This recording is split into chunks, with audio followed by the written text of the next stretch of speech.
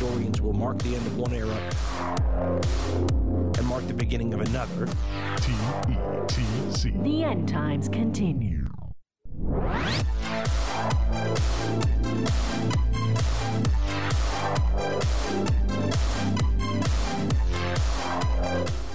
Welcome to the End Times Continue. Recording on this, listeners, the 30th of October. Yeah, listeners will be listening on Halloween. So happy Halloween. Yes, they will. I'm Dino. You are?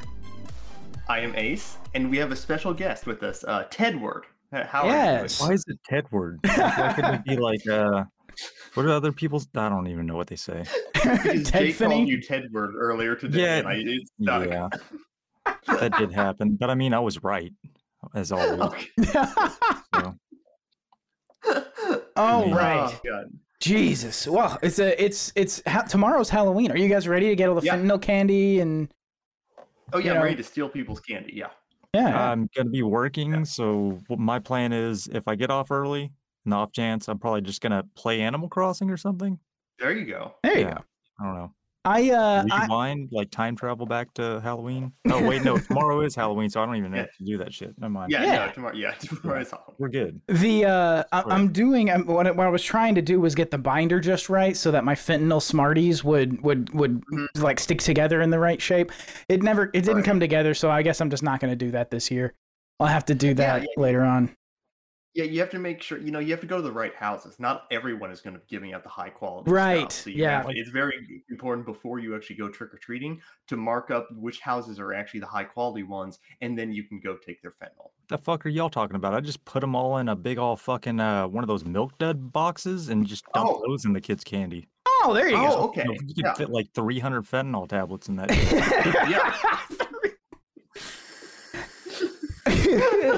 Y'all are trying way too hard. You're right. Kids aren't going to know the difference. They're going to see Milk Dud and be like, all right, milk, cool. You're right. I tried to fashion a fentanyl razor blade so I could put it in a candy apple. Didn't work either. Oh, right. Yeah, fentanyl's still brutal. It's not going to stick anything.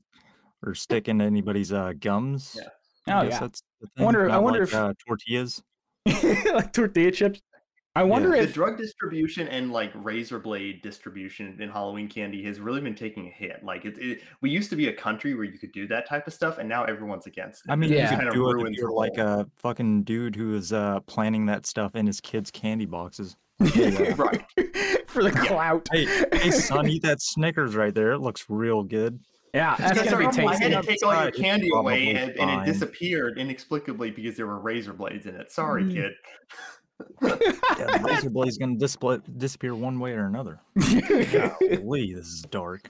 In celebration of Halloween, I came across a song it's a classic Halloween song sung by Bobby Brown and Mike Tyson. And I'm so excited to share this with you all because it's great. It's a great, wonderful little Halloween song, and we should listen to it together as a podcast family. Absolutely. For my master, his name, suddenly to my surprise, he did a master mix. He did a master mix. He got a flash. He did the night. From my laboratory in a castle east. And I still all over my feet. And it goes in about 7 foot from me. In about my trajectory. They did the night.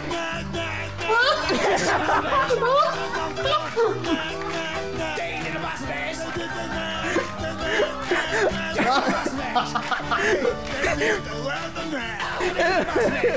Okay. There you go. Is that what I sound like on Discord? Yes. Yeah, for people who don't know, that was actually Ted singing Monster Mash for our very own show. Yeah. No, it reminds me of this. There's a Christmas song that they play on the radio every year where this guy's I don't even remember what it is, but the dude that's singing it sounds obviously drunk. But it's a Christmas song that they always play. How like little it's one of that narrows classic... it down, Ted? It narrows it down enough for me. Pace. That's all that matters. I hear drunk guys singing Christmas songs every Christmas. Usually it's But me. whenever it's on the radio and it's syndicated, Mm. it's like, yeah, this is a Listeners- classic Christmas song. The dude just sounds Listeners, fucking help Ted blasted. identify it. which Christmas song that Yes, is for please, him. because I have no idea. I have no idea. This is the thing. If you gave me like 10 minutes, I could probably find what song it is. But it's past that Yeah. point. yeah. There's a this video is hilarious. This is from Kimmel. It was Bobby Brown and Mike Tyson performing the Monster Mash, and the account that posted this video and brought it to my attention was Shitty Song of the Week. It's a really funny podcast, but they have a holy shit! I closed it. Nope, I've got it back. Okay, so the tweet that accompanied the video read, "Since Halloween is tomorrow, let's all remember that time Mike Tyson sang the Monster Mash like a tone-deaf toddler with an extra chromosome. What a delightful piece of shit this is." An instant Halloween classic. It is. I'm going to upload from now it on, to my I'm gonna play NAS. it every year now. I'm never gonna listen to that song again. Yeah. Yeah, It's going to be a tradition now. for Yeah. y'all. No, Ted, this is gonna go nationwide. You're gonna walk in TJ Maxx and it's gonna be playing. Halloween.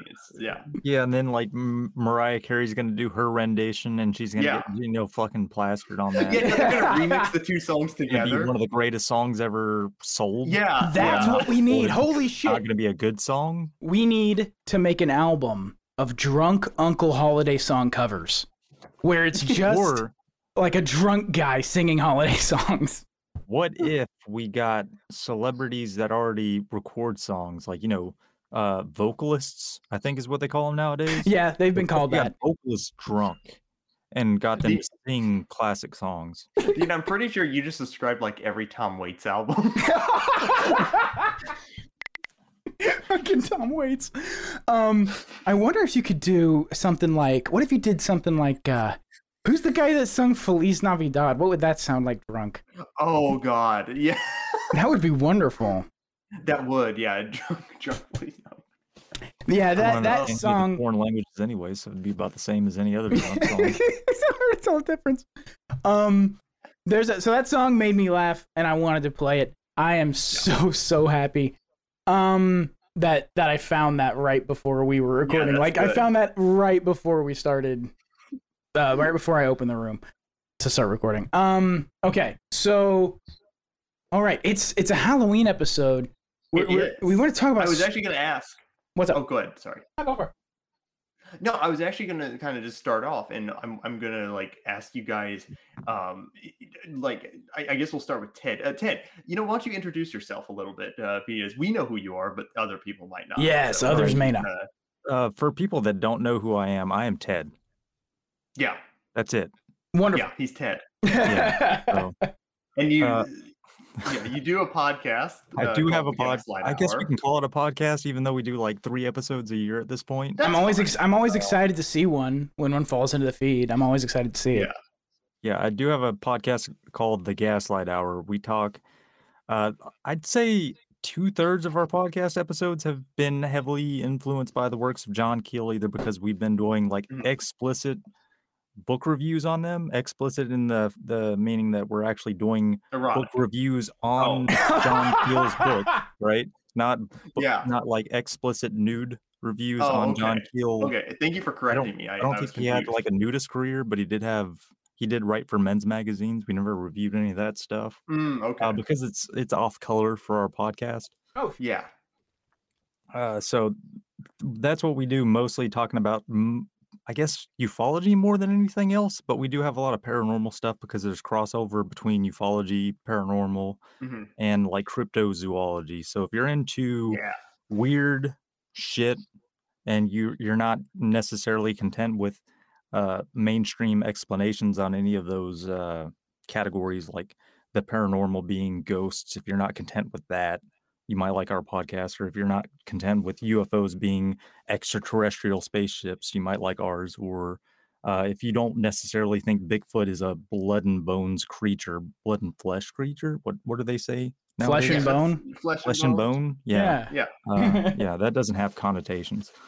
But if you're not content with mainstream theories in what weird stuff is or paranormal stuff is, you might like our podcast. But just keep in mind, we do have a heavy bend on covering John Keel stuff for a lot of our episodes. One of we my do try to do some different favorite stuff every now and then. one of my And, favorite yeah, you guys episodes have that a you very guys good did. podcast. Oh, it's great. One of my favorite episodes that you guys did actually, and I think I listened to this one like 2 or 3 times, was the Holy Blood, Holy Grail episode. Oh Yeah, that was so I wasn't actually in that one. That was all Dex. Wait, was I in that? You Was were I in it, drunk dude. that episode? You were in I thought it. you were. I was You drunk were that episode, absolutely in and it. I It was all edited it. 3 of you. Yeah, holy shit. It's yeah, I looked at the numbers. That was one of our most downloaded episodes. I love that But yeah. episode. That is one of my favorite episodes. That's it's all 3 of you are there, which always makes it fun. I like it when you're all 3 there. And that episode is just, it's weirdly mind-boggling. Like, I really enjoy it. that Yeah, one is so- so good. So Joe and Dex, they're big history buffs, and I'm not.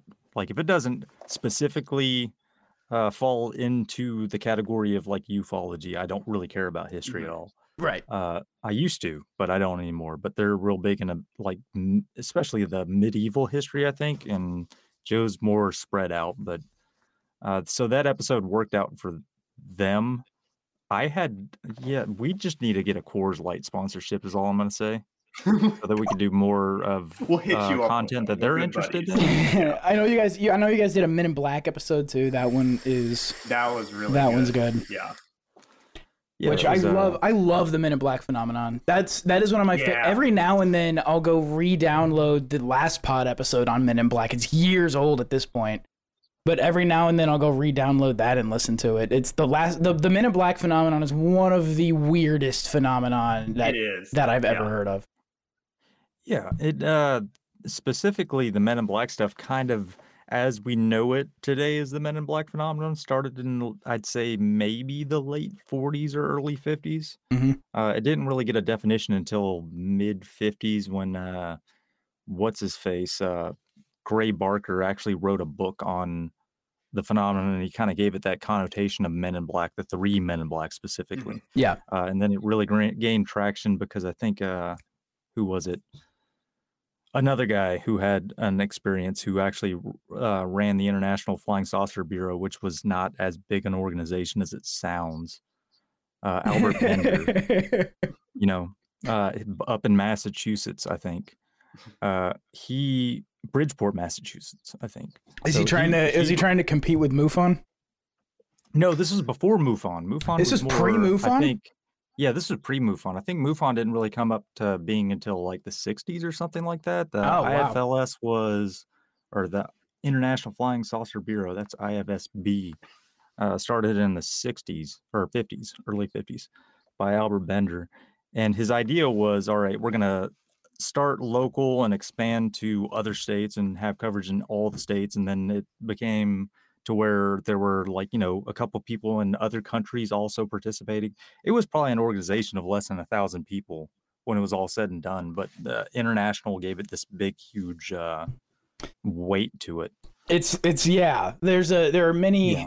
I come from out in West Texas. There's an airport out there that calls itself an international airport. You cannot get an international flight out of that airport. It doesn't exist. Which is Not why, even in Mexico? no, which is why the great Robert Pratt, radio host out there, when I was a kid, the great Robert Pratt used to call it the Preston Smith Intergalactic Airport.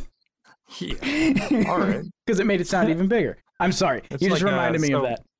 Yeah, I'm going to get derailed too, because I remember the first time I ever went to Colorado, there was the space center, or not the space center, spaceport or something like that. Oh, out in yes. Denver.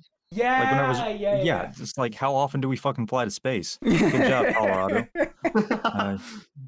But anyways, so this guy made this International Flying Saucer Bureau, and he had experiences with strange people that were dressed in black, which may or may not have been quote unquote extraterrestrials.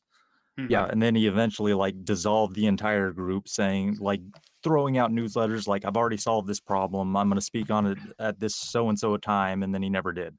And that's part of the not joke, but part of the lore. Yeah. Gray Barker kind of put this thing into a loudspeaker and just published it in his own publishing thing, and it took off because there were UFO groups that already existed in the 1950s that were not part of the IFSB who took interest in it, and then the interest in UFOs in general in the 1950s was just taking off. Right. Mhm. That phenomenon, it interests me so much because it reminds me of gang stalking. And gang stalking is something that also fascinates me. That's kind of what it is, and it's always been a thing, but Men in Black was a term that stuck in the 1950s, and before that there were other types of it happening, just there weren't any terms that stuck. Right. Well, the gang stalking thing fascinates me in part because of my fascination with, this is just linking autism, in part because of my fascination with the Church of Scientology and the gang stalking that they actually engage in. Right. And the when all that stuff came out about the Church of Scientology, and especially when it really exploded when Leah Remini made her show, the all of the gang stalking stuff, people always thought of gang stalking as like an expression of schizophrenia, but to learn that there's a very large organization that actually engages in it it's a terrifying idea. You know what I mean? Yeah. And the Men in Black thing is really interesting too, because often I think the 50s, if you talk about there's obviously, different types of like cultural sides to like different eras, but the 50s in general really had this focus on like extraterrestrial life and a lot of weirdness surrounding that from like governmental organizations. And the Men in Black, I think, is like just a big example of that. Yeah, I think the interesting thing about you bringing up the Church of Scientology having its own gang stalking, one of the things that we've been trying to get at with the podcast, at least a little bit, is so the Men in Black is a phenomenon that you could describe as schizophrenic or like a real experience somebody has that's just unexplainable, or something else. Maybe the government is getting involved in trying to silence people, which there's all kinds of theories on it. None of them can really be proved or disproved, because I know the one that a lot of people hook into is the idea that like these are agents that are like from the government. There's some kind of agent that follows people around who know too much.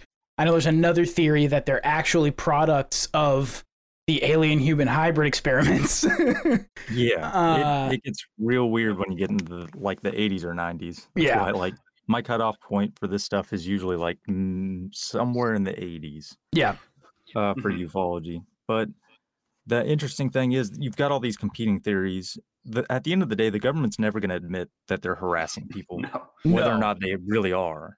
Which we know they do. There are defense attorneys around here who do too good a job, and the cops will not stop fucking with them. Like if there's a defense attorney around here who does too good a job, you can be this happens to people. You get followed by the cops. They're just waiting on you to fuck up while you're driving, and just have an excuse to pull you over. Any excuse, just to inconvenience you. Like the government's engaged in this shit all the time. Yeah. Are you just venting right now? Like, you drive 5 over? Yeah. Are you talking about personal experience? Do you drive 6 over? No, I know. Like, I have this super thing. I just can't talk about it, but I want to vent. It's my friend. It happens to my friend. It's my friend. He's being followed by the police. I have 824 tickets saying that I'm going 6 miles an hour over.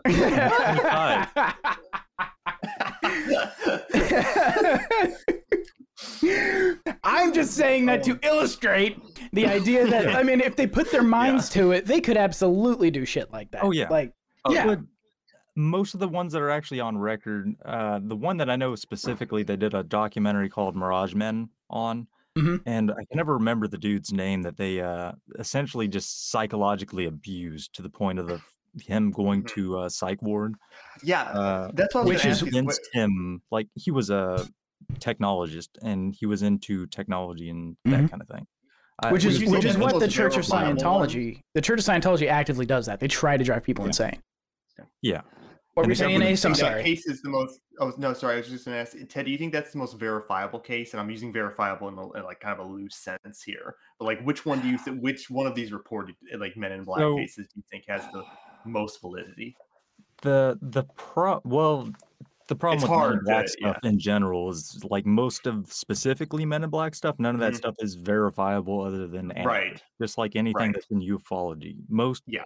ufological encounters or incidents or reports are just anecdotes. That's all they are. Yeah. Just like ghosts or Bigfoot or the Loch Ness Right. Monster, really anything in this field, it's mostly anecdotes. I guess I'll reframe the question. Like, in your opinion, what is your opinion on the Men in Black? Like, what do you think that phenomenon is specifically? If you think it's anything at all. Specifically, the Men in Black, I think that it's this. It's really hard to explain in a few words. All right, so without getting too deep in the shit, because we don't have a We'll show. get there This is a eventually. podcast. We have a microphone. Yeah. So there's something that is I don't know if sentient's the right word for it, but is some sort of consciousness that wants to guide human behavior in a certain direction. And the this Men is in in Black, reference to John Keel's Eighth Tower, correct? Is that correct? loosely, because he Okay. has specific beliefs on it. And as much as I love John Keel's work and how much it's influenced me, I don't necessarily take his beliefs as mine. Right. Okay. Because his are more, not necessarily agnostic, but he has his own very specific opinions on it. Okay. But there's a control system theory that Jacques Vallée developed because he was in contact with this guy that did kinesthetics. Is that the word? Kinetics? That, the fucking stuff where you study body movement and shit like that? Yeah, something like that. Kinesiology, I know, is what like sports Kinesiology, I think trainers he was like know. I that, don't know. It's something or like that. he was like that, or just a neuroscience. I don't want to say neuroscientist because that's a blanket term, but let's just call him a neuroscientist. So he studied this idea that not Jacques Vallée, but William Powers, another guy that was an associate of Jacques Vallée. He studied this idea that so the brain has. Man, this is a lot. Right. You dump it on us. It's fine. Just do an info dump. Every time I get to an idea, it's like, all right, there's other ideas I have to explain to make this idea make sense. Yeah, start wherever you want. All right. So where we're at is Jacques Vallée and William Powers were both in this organization that wasn't really an organization. It was a group of people that were learned men, mostly scientists and doctors, in the 1960s and 70s called the Invisible College. This is a real thing that Jacques Vallée talked about heavily in his journals that he wrote. And their whole thing was just investigating UFOs, and they were taking UFOs seriously because the government was investigating UFOs. The government knew that UFOs were a thing that people were worried about, and also the Russians might be worried about, or the Russians might even be using as a way to investigate secret projects the U.S. government might be taking part in, or conducting. Anyways, Jacques Vallée, William Powers, Invisible College. William Powers was a neuroscientist, we'll say that. And at the time, there were two prevailing theories: nature and nurture in psychology. Nature being that nature predetermines how people behave. Right. Nurture, basically saying, all right, the way that people are raised determines how they function the rest of their life, or how they believe, or how they behave. Right. And William Powers looked at both of these and said, there's pros and cons to both of these. I don't necessarily believe either of them, but you can study the stimuli of things from the external environment, how they go into a person's senses, different senses. Sure. And how their reactions react to it, and how they come up with a reaction for it. Basically saying, all right, so the human brain isn't a computer per se. It is a thing that reacts to external stimuli. So there is a nature and nurture, but both of them are right and wrong at the same time for different reasons. There's no determinism. Right. People have choice. But there are also reflexes that people have that they don't have control over. Right. So essentially, if you've ever studied advanced statistics, which most people probably haven't. There's a field called forecasting, which is really complicated, but it's not. It's taking a lot of variables out of an equation so that you can look at how there is cycles and different kind of things put into an equation that you can just essentially remove to have a better idea of where things are going. Yeah, where the pattern is. Yeah. And he kind of did this with reaction and action and how people process information. He called it the control theory of perception. So people perceive things, or things are perceived because they either sense it by their seeing, their hearing, their touch, whatever senses they happen to experience a thing. It goes through a whole process, and then they act. Jacques Vallée, rather. Man, too many words. Too many names. Too many Johns. Jacques Vallée, like, he was really interested in this theory. And in William Power's book, The Control Theory of Perception, that's the short term for it. It's an academic text, so it's more words than that. Towards the end, he talked about higher level control systems, and all a control system is, all right, you get banged on the knee, so an impulse enters the receptors, the pain receptors on your knee, impulses into your nervous system, and then goes into your brain. Your brain accepts that thing and then reacts to it, so you might kick if you've got a reflex for it. Or if you see a thing out in the environment, it enters your eyes and gets filtered into your cones and rods and things like that, and then it becomes an image, and then your brain allows you to react on that information. That's a very low level control system. A higher level would be something like the government doing things to control people, which is pretty easy. Explanation would be something like taxes. Tax can control people in certain ways. Regulations can control people in certain ways. I think me and Dean talked on Twitter about how the wheelbase size, because of government regulation on mileage, on vehicle mileage, basically the people in vehicle manufacturers make wheelbases wider so that they could avoid the very stringent mileage requirements. So it's now the larger. Bigger, that's why trucks are so fucking big now.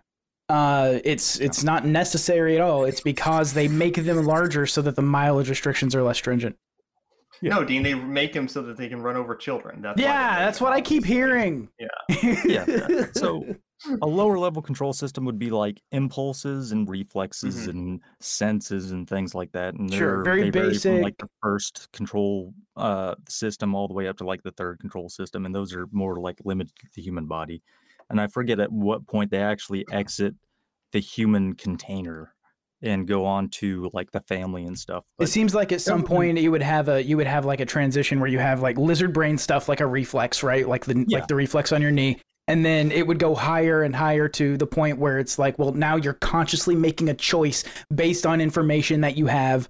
And then at some point it exits the individual and becomes a more like almost a mob psychology type of exercise where you're dealing with. It goes from like the individual parts of your body, like really down to the actual synapses, all the way up to the whole human body, and how you make choices based on the information that enters you and that you feed back onto the environment, because humans are kind of this feedback device. They accept information and feedback based on the information that they're given. And you said the brain's not a computer earlier, which it's not, but you can frame things in terms of inputs and outputs, where you have like you can frame things in terms of a fucking McDonald's too. I mean, if you're a computer scientist, you're going to look at the human situation as a computer. You're going to be like, all right, the brain really acts like a computer because it's doing all these computations. Somebody that's a manager of a McDonald's might be like, well, yeah, but also if you think about it, the human shits and we take out trash. The human produces just like we make cheeseburgers, and the McDonald's serves just like we give stuff to people and they give us money. It's a taken. You can really frame it as any a way depending on your profession. Right. I'm just saying, like, As a as an person who illustration for what you're saying, the idea that information goes in, reactions come out, and what it filters through happens at different levels is the sort of thing. Yeah. So at like the lower levels, it's contained to the human. It goes up to like the family unit, and then it goes up to maybe like a tribal unit or a social unit or a government unit. And then eventually he talks about like theoretical higher levels. And I think what William Powers was talking about in this was potentially gods and stuff like that. Whenever he was talking about the theoretical control systems that were at a very high level of not just manipulating or controlling or having input and output on feedback of everything that was happening on a global scale that people were doing. It was more like this overarching thing that can control governments and society. And that's where it kind of gets into like more spooky territory a little bit, because in his, it's very academic, right, because he's writing as an academic person. But the implications are kind of John Peel looks at it and he says, okay, so I don't want to exclude or include God because he's French. I'm pretty sure that's a good enough reason. Yeah, so he's French. It's fine.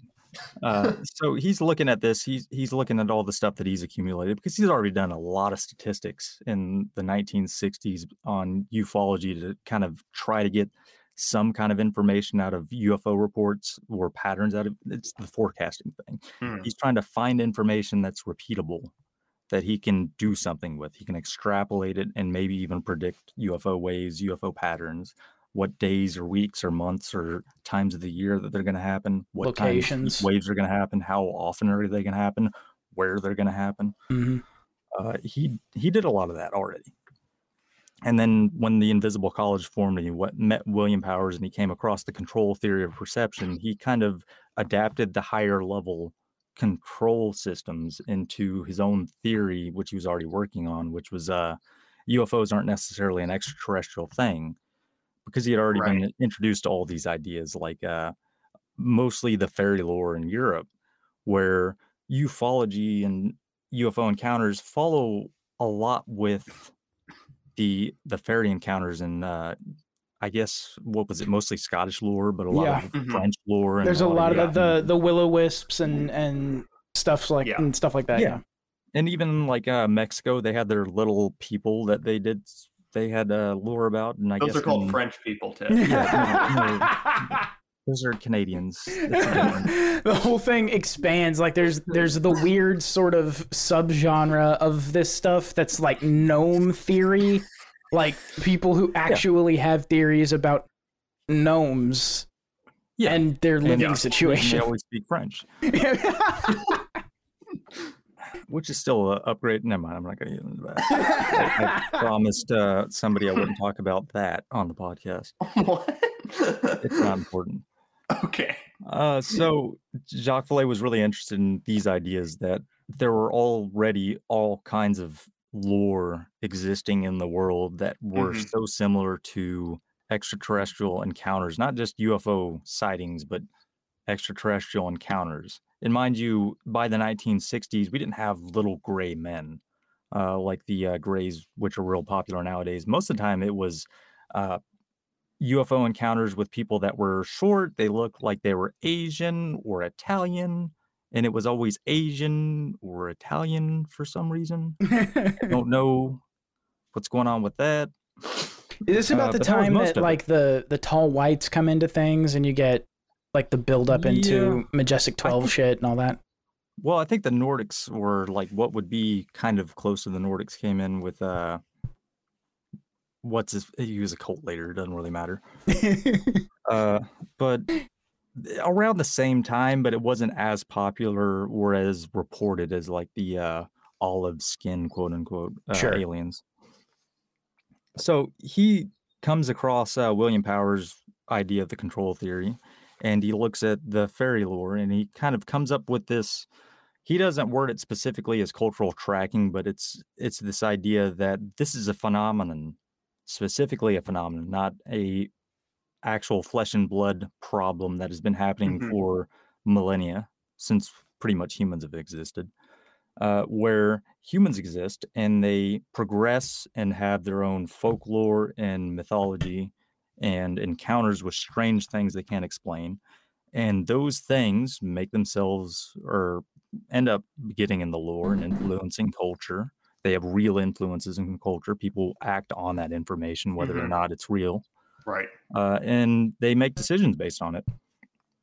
So there's a pattern where a new mythology comes up, gets into the lore of society, kind of like a creepypasta.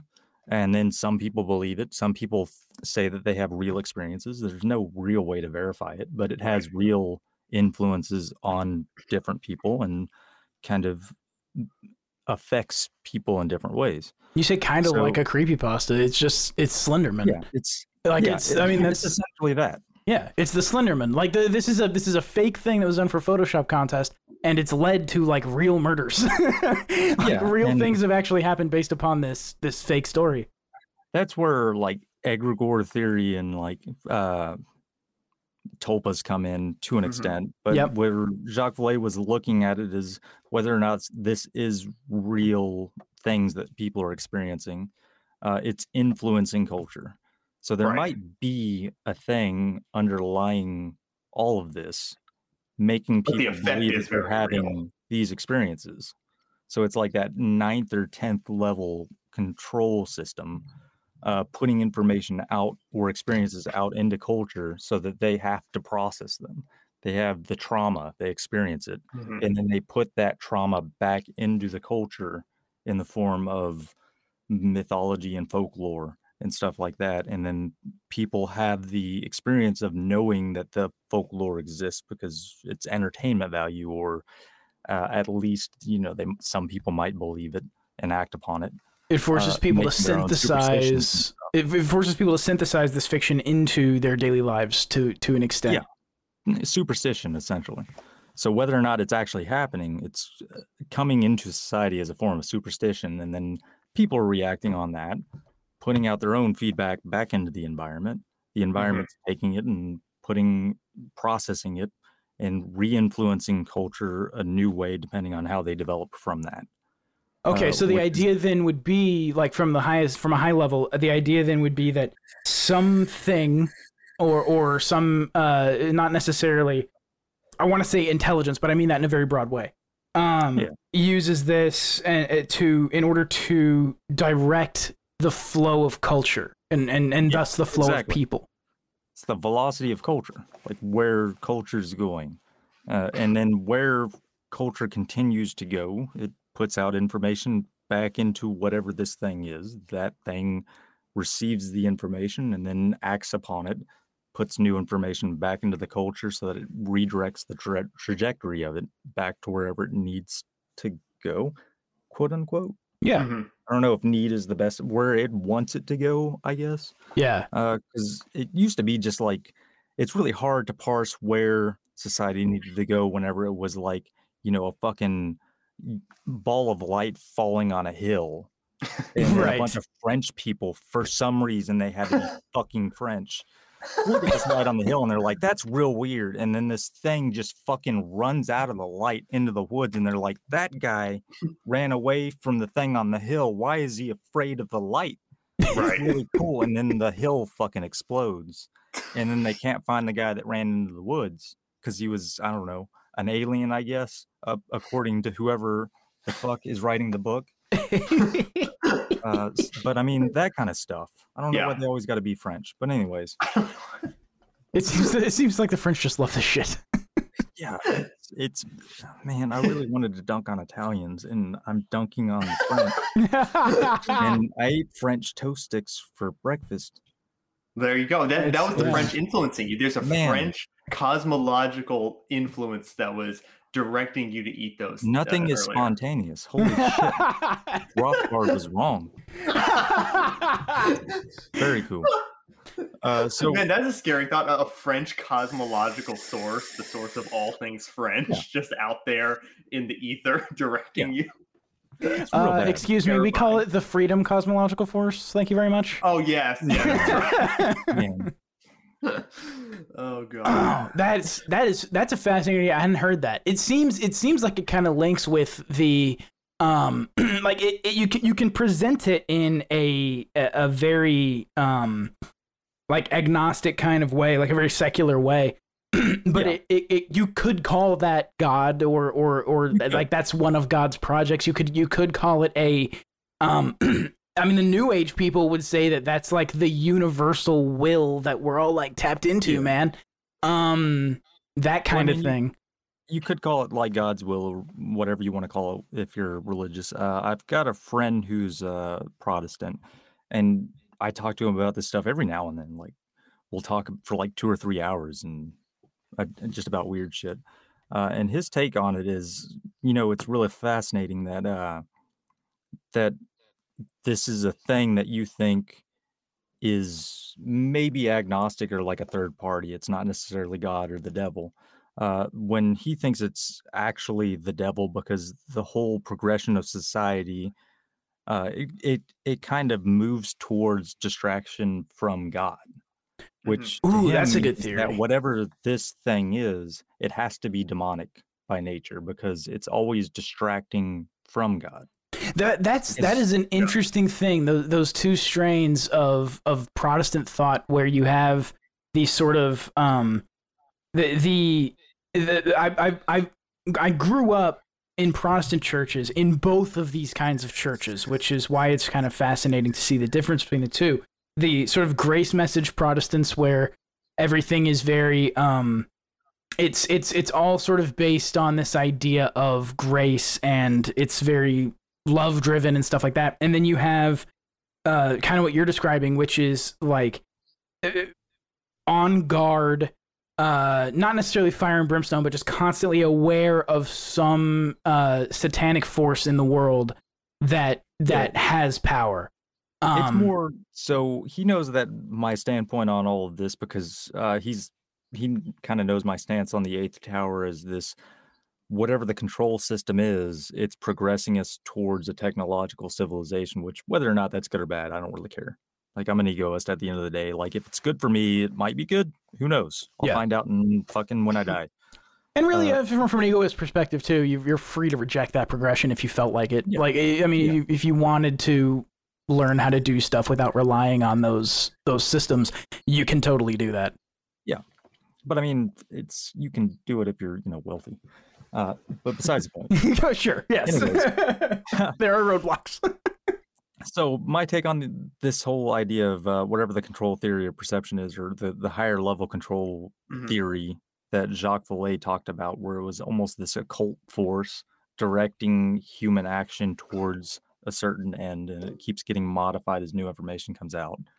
That kind of goes into how long have we been recording? Because I need to know a time so that I can dunk on myself. Probably almost an hour shy of it. Okay, cool. So, Scott, if you're listening, it's been an entire hour before I mentioned The Eighth Tower by John A. Keel. So this is the control theory of perception. Kind of, I use it as this wheelbase for, since we're talking about oversized vehicles, this wheelbase for how John Keel, Jacques Vallée, John Keel, too many J's. John Keel talks about the eighth tower, which he talks about it more as a metaphor. And if you've ever read anything that was by Charles Fort specifically, the eighth tower is a lot of, hey, I'm going to give you a lot of evidence for scientificating the paranormal, since science is opposed to it. But also, I'm going to go ahead and give my own batshit theory on what's going on that I don't necessarily believe. And if you believe it, it's not on me because you're dumb. His theory was there was back, who knows, thousands, hundreds of thousands, millions of years, some civilization built this thing because they were directed by another influence on the planet, because the planet is haunted. If you pause for okay, hold on a second. Planet is haunted. Okay, I already. We love need to just this. take that clip and put that as like a promo, because the planet is haunted. I already love this because I do love the previous civilization theory. Like Yeah. there's a like I love that idea that, and I don't know if I believe it, but I love the idea that there was a previous advanced civilization that existed before we somehow went back to the caves and had to come back out. Yeah. Like, you know what I Yeah. mean? Like I really, really like that theory, and I don't know why. I just love it. It's a fun theory, and there are a lot of people that still play with it a lot. And I don't know how much John Keel believed in it. I think he was just so invested in it in the like late 60s and the 70s that he just really wanted to include it into his batshit theory, the eighth tower, which is one of my favorite metaphors for whatever's going on. It's basically the world is haunted by a thing. The earth is haunted by a thing because people exist there, right? So there are people that were a civilization who knows how long ago.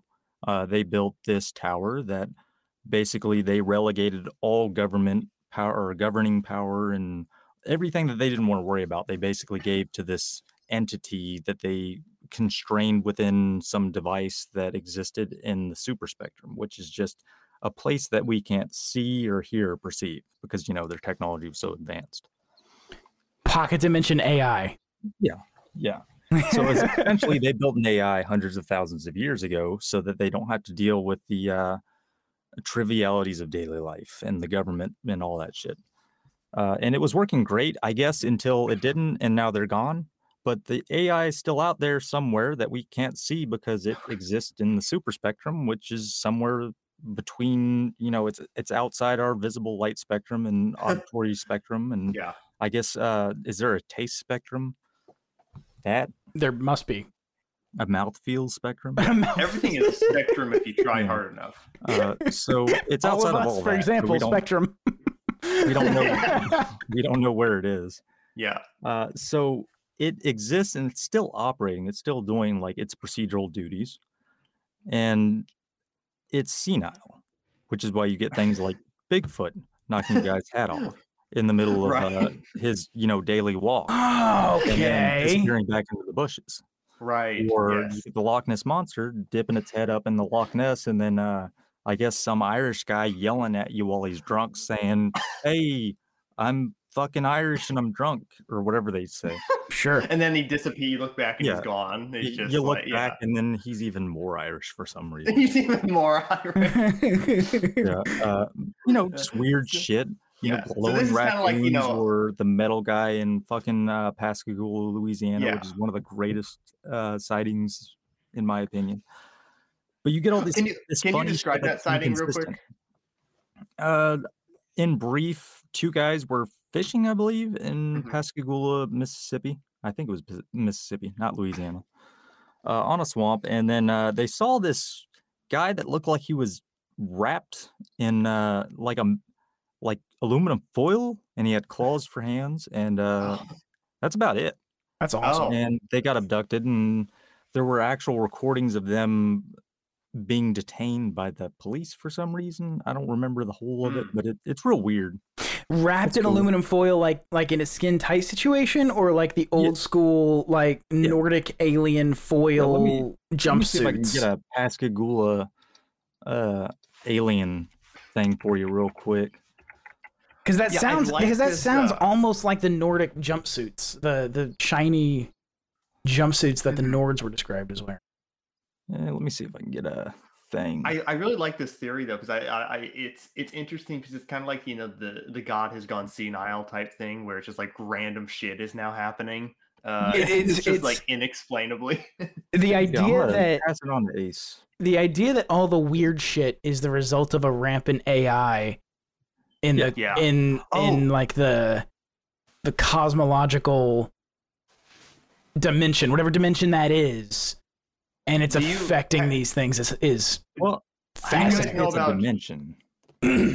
I just mean that Do you as guys in like know- it's separate from us in the sense that we can't sense it or see it, but it kind of exists in the same place. Right. Yeah, it's the same instance, but two different like layers. I don't want to say dimensions. It's like if two hands existed in the same place. I don't know. Yeah. Yeah. Oh, that does look creepy. I'll send this to Dean. Yeah, that looks. Yeah, just look up Pascagoula, Mississippi alien, and you'll know what I'm talking about. It's like the thing Yeah. with most of the sightings is there's not a whole lot of depth to them. You could read into them all you want, but there's not fucking, hey, Kubrick wrote this thing about how the Indians got colonized or some shit in the Stephen King's whatever the hotel movie was. I don't remember. The Shining. The Shining. Yeah. Yeah. Yeah, it's not deep reading. It really isn't. At the Yeah. end of the day, you can. There This- is an argument for like Jungian symbology and all of this Right. stuff, but it kind And of this ends where honestly your reminded me of symbology starts. Right. This honestly reminded me of I've only read like a little bit, so I'm not an expert on it. But Ion Jung's book is that book. Do you know what I'm talking about? Okay, yeah. Some of it reminded me of that a little bit. But it's interesting when you're talking about like they created this hyper sophisticated like AI god type thing, and now it's gone crazy and it's influencing us. It really reminded me of, and I'm pretty sure this thought experiment is probably where it came from. Are you guys familiar with Rocco's basilisk? Yeah, this is way later. I have. Yes. Oh no, I know Book it's way came out later. in like 1976, dude. Yeah, I He know. wrote Yeah. about, like, if you read the part where he actually talks about the eighth tower, it really reads like he's describing an AI. Right. Yeah, So- no, why I brought it up is that it sounds like that's what they based Rocco's basilisk off of. That's what I mean. You know what I mean? Like that. It sounds That'd be very interesting. similar. Yeah. Yeah, but so John Keel came up with this the eighth tower idea, more to shit on science than anything else, in my opinion. I think he was like at one point in that book, it really seemed like he was trying to scientificate, if that's even a word, the paranormal, and then he comes up with that, which is the most Fordian thing anybody's written besides Charles Fort. Regardless of what anybody says, they're just fucking wrong. They don't know Charles Fort. I guess I don't know. I don't know what people read. But there's this idea that this AI like thing was built in a plane of existence that overlaps ours but is imperceivable to us, and it still exists, but it's extremely dilapidated and senile, so it does weird shit. But it's also, if you take Jacques Vallée's control theory, or control system theory, perhaps it still exists and it's influencing human culture, knowing that its time is running out, making people advance technologically to create a replacement for it. Because if it's constrained to some sort of device and the device is degrading, then humans need to create its own device to replace it. Right. Now, our technology is really limited to like, fucking digital stuff, I guess. Sure. For some reason. And did he use this also to try to explain like why there seemed to be technological advancements that happened really fast in small periods of time? Did he try to tie that in at all? To an extent, there's always the guy that had a dream, and in the dream, he made this wild discovery that he experimented with in the not dreaming state, and that it turned out to be useful. Right. So there's always that, and then there's always the person that had a contact with a UFO, specifically not an extraterrestrial, like not a humanoid or whatever. Right. Where this beam of light shined into their head, and then all of a sudden their IQ shot up fucking 2,000 points just because light, I guess. Actually, Ted, speaking of that, can you describe the difference between extraterrestrials and ultra-terrestrials for people? Yeah. So most people that are talking about ultra-terrestrials, in my opinion, sorry, I'm vaping, so choking right now. No, me too. So most people that are talking about extraterrestrials are talking about these things that came from outer space, not necessarily outer space, but like in a planet way out yonder, out fucking past Zeta Reticuli for some reason, because it's past what's the Seven Sisters thing over there? Yeah, it's fucking dumb. But anyways, so the thing is, they fly their, what is it? It looks like two plates. It's like a saucer. Like somebody's, just floating, playing airplane with their child, but with two plates overlap. Yeah. All the way hundreds of millions of light years through space to planet Earth. And then they land, and then they ask people dumb questions like, what time cycle are you on? Like it's even fucking relevant. hundreds of millions of light years away from whatever fucking time cycle they're on over in Zeta Reticuli over there. Yes. So that's the problem. So there's a lot of problems I have with the extraterrestrial hypothesis. It's the idea that there are nuts and bolts spacecrafts from way out wherever some guy gets his kicks at Route 66 over by the Loves, because that's where the lot lizards hang out. And he's like, yeah, so there's these gray aliens that came and said they're real in flesh and blood, and you know, I guess he has blood. He's got some kind of proof. He doesn't have proof. He's fucking on some shit, or maybe not. I don't know. But extraterrestrials are the idea that things come from outer space and visit us, and those are aliens. And they ask you what's the weather like today? Right? And sometimes they crash because they're so technologically advanced that they can fly billions of light years across space through all that fucking junk and rocks and planets and suns and black holes and all that shit. But somehow, whenever they enter the Earth's atmosphere, they can't stay stable for fucking, then they crash on this ghetto planet. Which is relatively sane compared to, you know, fucking Jupiter or something. I'd heard a theory that tried to explain that away. That particular aspect of this, where you have such an advanced civilization that is from another star system. You have this super advanced civilization that's able to build these machines and do all these things. One of the ways that somebody tried to explain this away, and I can't remember where I heard this, but it was that these people are tourists. Like, these are the idiots of the aliens, and they're just the ones that get banished. Like, they're the outcasts. They're like, no, you got to go to the ghetto, dude. You're going to Earth. Like, you these people are like the way that Americans behave when you know, on a trip to another country and, you know, spitting out their gum on the street and being a nuisance. Very much like that, except these people are just the idiots of the alien civilization, and Earth is for some reason a tourist destination, and that's why they crash. I can freebase whatever drug you want to give me, and I could probably come up with the same conclusion. Because why not? I mean, there is the argument that, like, you get on the road and there's all those fucking people that can't drive. But at the end of the day, no, I'm not freebasing any drugs. That's what I'm saying. It's probably the most interesting way I've ever heard someone try and explain away the fact that it doesn't make any goddamn sense that these people would be crashing all the time. Yeah, but 20 years ago, they would be the same people that would be like, yeah, extraterrestrials aren't visiting us. That's science fiction. Exactly. Which I kind of agree with. I don't think it's extraterrestrials either, man. I personally believe that outside of the Earth, there is no life. Everything in the universe is dead outside of the Earth, and mainly because nobody has given me any evidence to the contrary, because I'm going to play that game when I want to. At the very least, who said it, but there was the saying that, you know, there are two possibilities. Either there is life outside of, or intelligent life outside of Earth, and that's horrifying, or there is no intelligent life outside of Earth, and that is horrifying. Both are very, very We're scary. fucked either way, so I'm going to take no intelligent life, because at least I know nobody's going to come and give me, like, fucking space aids or whatever they have on Rick and Morty.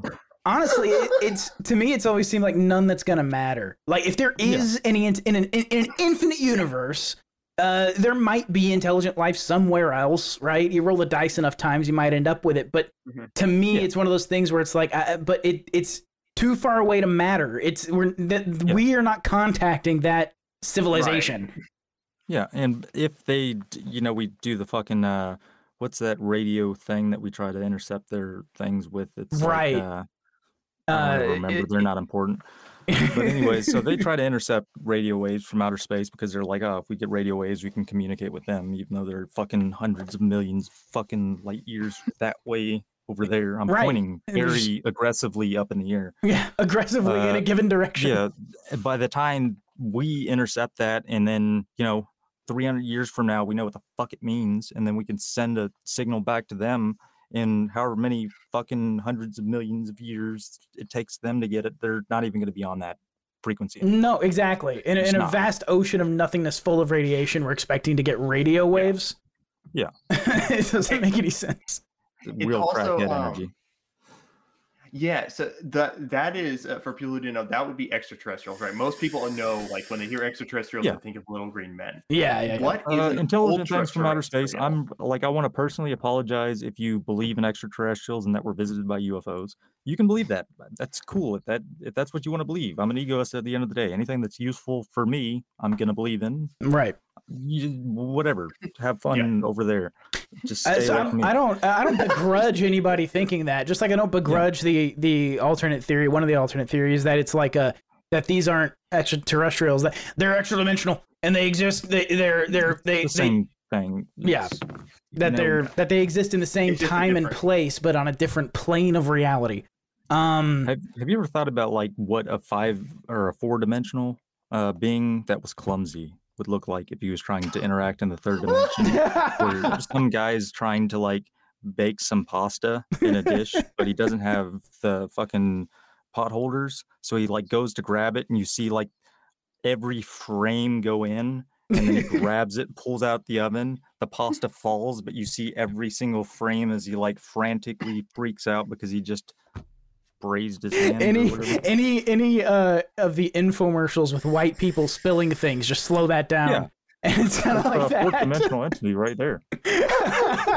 Turns out the 4th dimension was just being a boomer. But we could sell these aliens on question, Snuggies, I'm telling you. The question was like what the difference between extraterrestrials and ultra-terrestrials. You get an idea. Extraterrestrials, little gray men, and UFOs coming from other planets. Somewhere out there in 3D space. Ultra-terrestrials are a little bit harder to explain. I've said a lot about the control theory and a lot about the 8th tower already, and I've said it on a lot of other podcasts if you want more different ways that I've explained it, because I'm incoherent every time I explain it. I'm rarely lucid. But anyways, the idea of the ultra-terrestrial is whatever this entity or intelligence or consciousness or whatever it is that's controlling humanity. The 8th tower is the metaphor I like to use, whatever that is. It has the ability to change your thoughts. Like it really has the ability to manipulate anything it has its grasp on to an extent, a reasonable extent. But it also keeps deniability in check. Like it doesn't want people to believe that it's a real thing. Okay, so it wants to stay. It's a man behind the curtain, and it wants to stay behind the curtain. Like it doesn't. Yeah. Most evidence that has ever been dropped from a UFO has been like flyers to the local hookers joint. That kind of shit. Like stuff that could be explained away very easily. Stuff that's extremely terrestrial in origin, right? Like sand. Silicone, shit like that. Computers are not otherworldly. They're fucking. You get them at Walmart. That's not otherworldly. It's just weird. It's a weird place. It's over there. It stays over there. I don't go there. It depends on what Walmart you've been. Yeah, none of them. Just no. I've been there. It's not a great place. That's where I bought. That's where I bought Super Smash Bros. I think I don't remember. Not a good experience. Anyways, so ultra-terrestrials are this manifestation by whatever the entity is that I refer to as the 8th tower. It's they're puppets. They're not sentient. They don't necessarily have an agenda because they're not like they're only there for their own purpose. A way that I like to explain it is you have your own mind in which you navigate the environment, and sometimes there are areas in the environment that pull information out of you so that you can interact with that stuff that's pulled out of you. And whatever that space in the environment is what the ultra-terrestrial becomes, like what it is. So somebody would have like a UFO encounter and they would come in contact with humanoids or whatever. Right. Maybe a Bigfoot, who knows, because right. Bigfoot's It's always basically based off the same of what thing.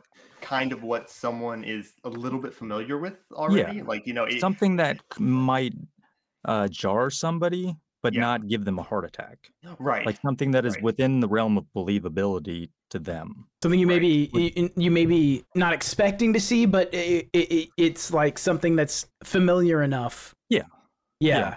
But it's something that is at least predictable or within the realm of whatever that person considers believable reality. Sure. Because back in the 40s, there was kind of a framework for UFOs and space aliens and shit like that before people actually had extraterrestrial experiences.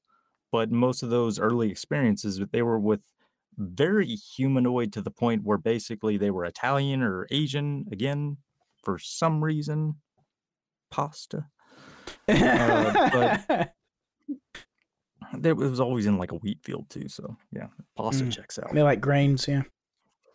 Yeah. But anyways, and this is the good part. So they come down in the grain field, right? In an egg-shaped craft. What do you need to make pasta, eggs, and grain? There you go. Mysterious. There you go.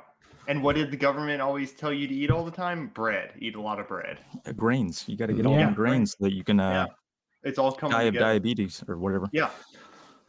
But anyways, so the earlier sightings were something that was within the realm of believability. What people thought would be sentient life outside of Earth in maybe the 40s or 50s would have been, like us, but from space. And then you move on to the late 1950s, the 60s. That's when things get a little bit more alien, because at that point people are like, yeah, what if aliens are actually different? Shocking. Yeah, and then by the time Whitley Strieber wrote Communion, you had the most common UFO experience was the Greys. And then now there's like fucking 4,096 species. No, that's a resolution. Something like that. I'm always there's so the big. that. It's almost like a. Go ahead. Sorry. I was actually probably going to say something very similar. The idea that, like, okay, one of my favorite things is, and it's I don't buy it. It's bullshit, but I love it because it's so wild. All the Majestic 12 stuff. The idea that there are warring factions of extraterrestrials fighting over Earth for some reason, and there's like a federation of alien species, and you're right, there's like thousands of them. It sounds like it links with like that kind of stuff, that what you were saying, that there's like thousands of species. And and I know it's not real, but the MJ-12 stuff was crafted by a dude, and then the government used it as a way to track who they could trust in UFO organizations.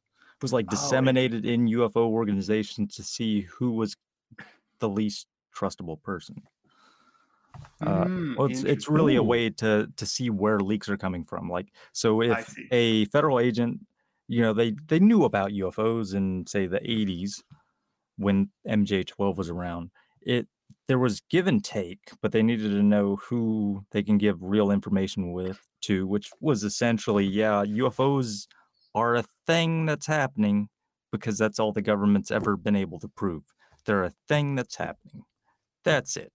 They're not a threat to the U.S. government. They've had several things by the 1980s where the government has admitted that UFOs exist. It is not a new thing that NASA's... I'm mad. I get it. Well, there's also, there's all the documentation that's especially come out of the Navy.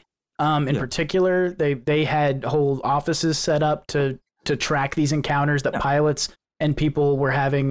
Pilots and seamen were having these encounters, and they had a whole office that was set up to like sift through these encounters and figure out what they were, try to figure it out. Well, you had Project Sign was the first one back in 1947, and then it closed, and then you had Project Grudge in 51, and then it closed within a year, and all Grudge was is the people that made Sign started a bunch of shit saying, oh, well, we've got all these reports, and maybe UFOs are from outer space, and Grudge was like, this shit's not from outer space, we're going to prove all this stuff is a lie. And then they couldn't really do it, so they closed that project. And then in 1951, they had the Robertson Committee or whatever, where they had a bunch of scientists come in and watch a bunch of, shitty UFO films that some guy in fucking Arkansas maybe filmed, and it was like a bunch of birds or something. But anyways, there were a bunch of reports in the Robertson Committee where they reviewed them all, and they're like, so UFOs you can't really dismiss them.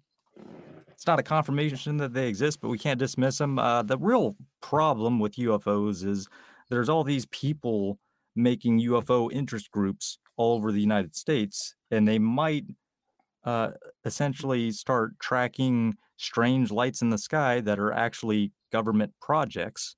And what if the Russians find out that that's what they're really doing? So then you get Russian agents infiltrating UFO groups to see where United States secret projects are happening. Mm.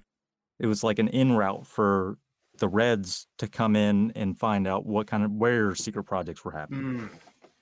I wanted to touch back on something you said before, Ted. That was I the think you first. said I think you said earlier, like, was it the 50s? Like the gray men got real popular, like sometime around there. Like that's Probably when around the that, 80s. Oh, the 80s. It was Okay, I around thought it was Communion. sooner. It was around Okay, like okay. Whitley Strieber's Communion because it had that art cover, and that Okay. art cover that Yes. was real freaky, just really spooked some people. But I mean, I remember in the fucking 90s when I was a kid growing up, it was grays and greens for some reason. Yeah, It's I'm always always grays and interested greens. in that. How like that there's almost like this retro causality effect where like they will put like there'll be some type of media representation of aliens, and then people will like always think back, oh yeah, that's what all these aliens people reported are is these gray men, and that's how they always talk about them. But that is wasn't the always the thing. case. I mean, the one that everybody points to as being the first quote unquote gray was who was the butt sex guy that was British? You know how little that narrows it down, Ted. Crowley Yes. was out there summoning demons in his lavatory or wherever he did it. Yeah. Wherever it was quiet, I guess. And then he summoned this entity called Lamb, and he sketched it out and looked a lot like a gray. A lot like, but not necessarily. Like if you look at it, you can kind of do the fucking Simon Says thing. Yeah, it's a big-headed. It's big-headed. It's got human eyes though. It has human eyes, kind of. They're very small slits. His face is kind of crushed down. I pulled up the Lamb sketch. I've seen it, but I love the Lamb sketch because it's just wild. Like all of the Crowley shit is wild. But and it's got like this tall brow ridge. It's very strange. There's the theory that he put that egregore into the psychosphere so that it can kind of like simmer and eventually rise up to be the most predominant species of aliens, because it has to be that, because I don't know, it sounds good in my book. But anyways, so what were we talking about? We were talking about the British dude. Oh, he also summoned the Loch Ness, apparently. I don't know. Oh, really? I didn't know about this. It's real. He had like a Shag Shack on Loch Ness, and he did magic there with a K. Mm-hmm. Yeah, that's when he was doing Monster. He did all kinds of. One of the things he would do too, he would like. It seems like he went to places with pre-existing myth. You know what I mean? Yeah, he probably did. So it's one of those kind of things. It's like it's a bit of a chicken and egg thing with some of the Crowley stuff, but the Lamb. It could be argued that he was really doing geomancy a lot of the times. Yeah, where he was going to areas that have a certain energy to them, because I don't know, two rocks across the horizon. Fuck if I know. Well, he absolutely believed in that shit. He absolutely believed in the ley lines and not in those terms, but in that kind of places that were loci of magical energy, if you will. Yeah, it's that's something that I want to read more about that I haven't found any good sources on, is just ley lines, because the idea of geography fascinates me. Like not just geography. I'm not autistic, I promise. Probably I can probably diagnose. Who knows? But the idea that geography specifically has meaning within it, or certain energies that people can conjure. I don't know if conjure is the right word, but maybe tap into. Kind of how people do they hold two pieces of metal and then dig a well because there's not water at the bottom of that person isn't a witch, so they're going to burn the person that does dig up water. You know, that's how that works. Right. Well, as you said, the planet is haunted, so it could be possible that some places are more haunted than others. Usually when I say the planet's, I think it's more humans are haunted. Like humans are a conduit for things happening. there's life on Earth, obviously. Yeah. You know, if you're with the greenie weenies, if we weren't here, maybe they keep doing shit. Who knows? But what if they only exist for us because we're haunted? I Right. don't Yeah. know. I mean, If I'm dead, how do them I to know? right. Yeah. Exactly. If this entity out there wants to send out things to alter us, we have to first be here to experience it in the first place, right? So I mean, we have to. Yeah. depends on what philosophy book you read, I guess. Well, that's true. That's Yeah. part of it.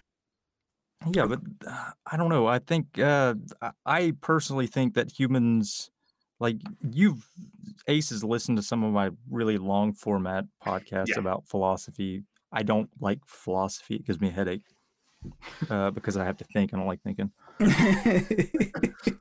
But there's this idea that I have where people are haunted.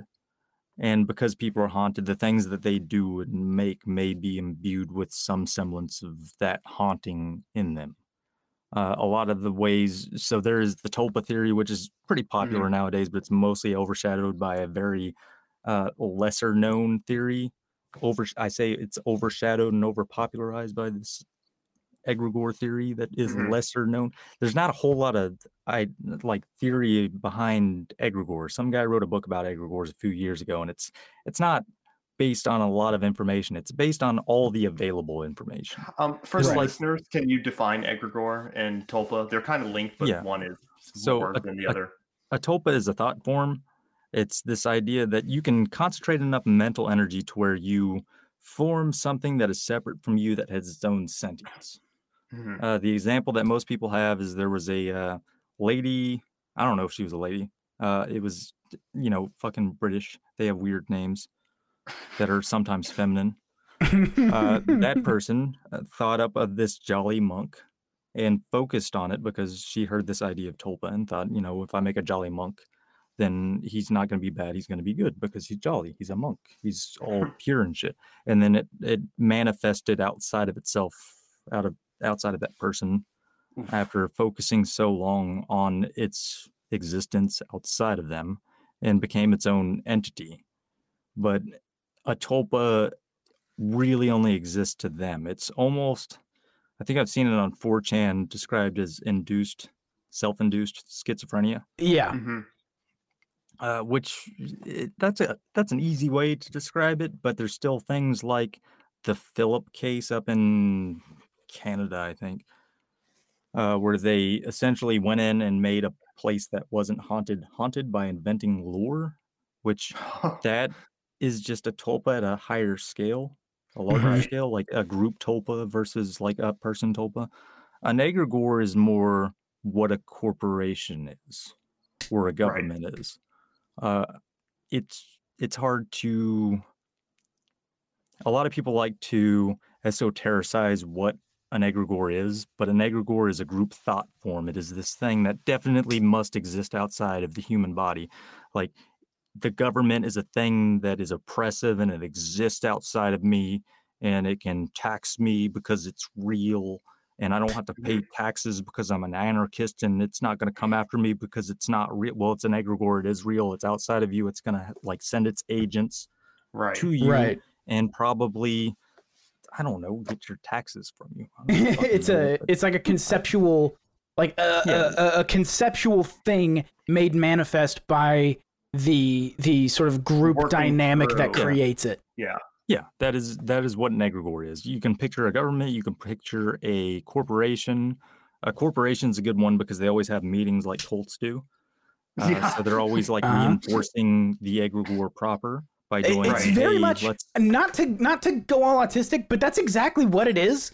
Like the legal fiction that is a corporation. The reason, there are a lot of places where you have to have, for example, you learn this when you're talking about corporations law and the idea of piercing the veil. If somebody's trying to get money out of you for something you did under the guise of your corporation, they can pierce the veil and get the money from you personally and not just the corporation. So the idea is, if you haven't done enough to prove you believe in the existence of this corporation, for example, having a board, having meetings, having all this stuff, if you haven't done enough to prove that you believe in the existence of this fake thing, then we'll pierce the veil on you more easily because it's exactly as you're describing. Yeah, and corporations are to an extent considered like a human person Yeah. in the legal Yes. status. And if you think about it, how does a corporation make any decisions? It has to anoint some CEO or whatever, maybe a Right. CFO, depending on what day of week it is or whether or not it's. Never mind, I'm not going to get into that. But it's got to like possess this human entity to act on its behalf.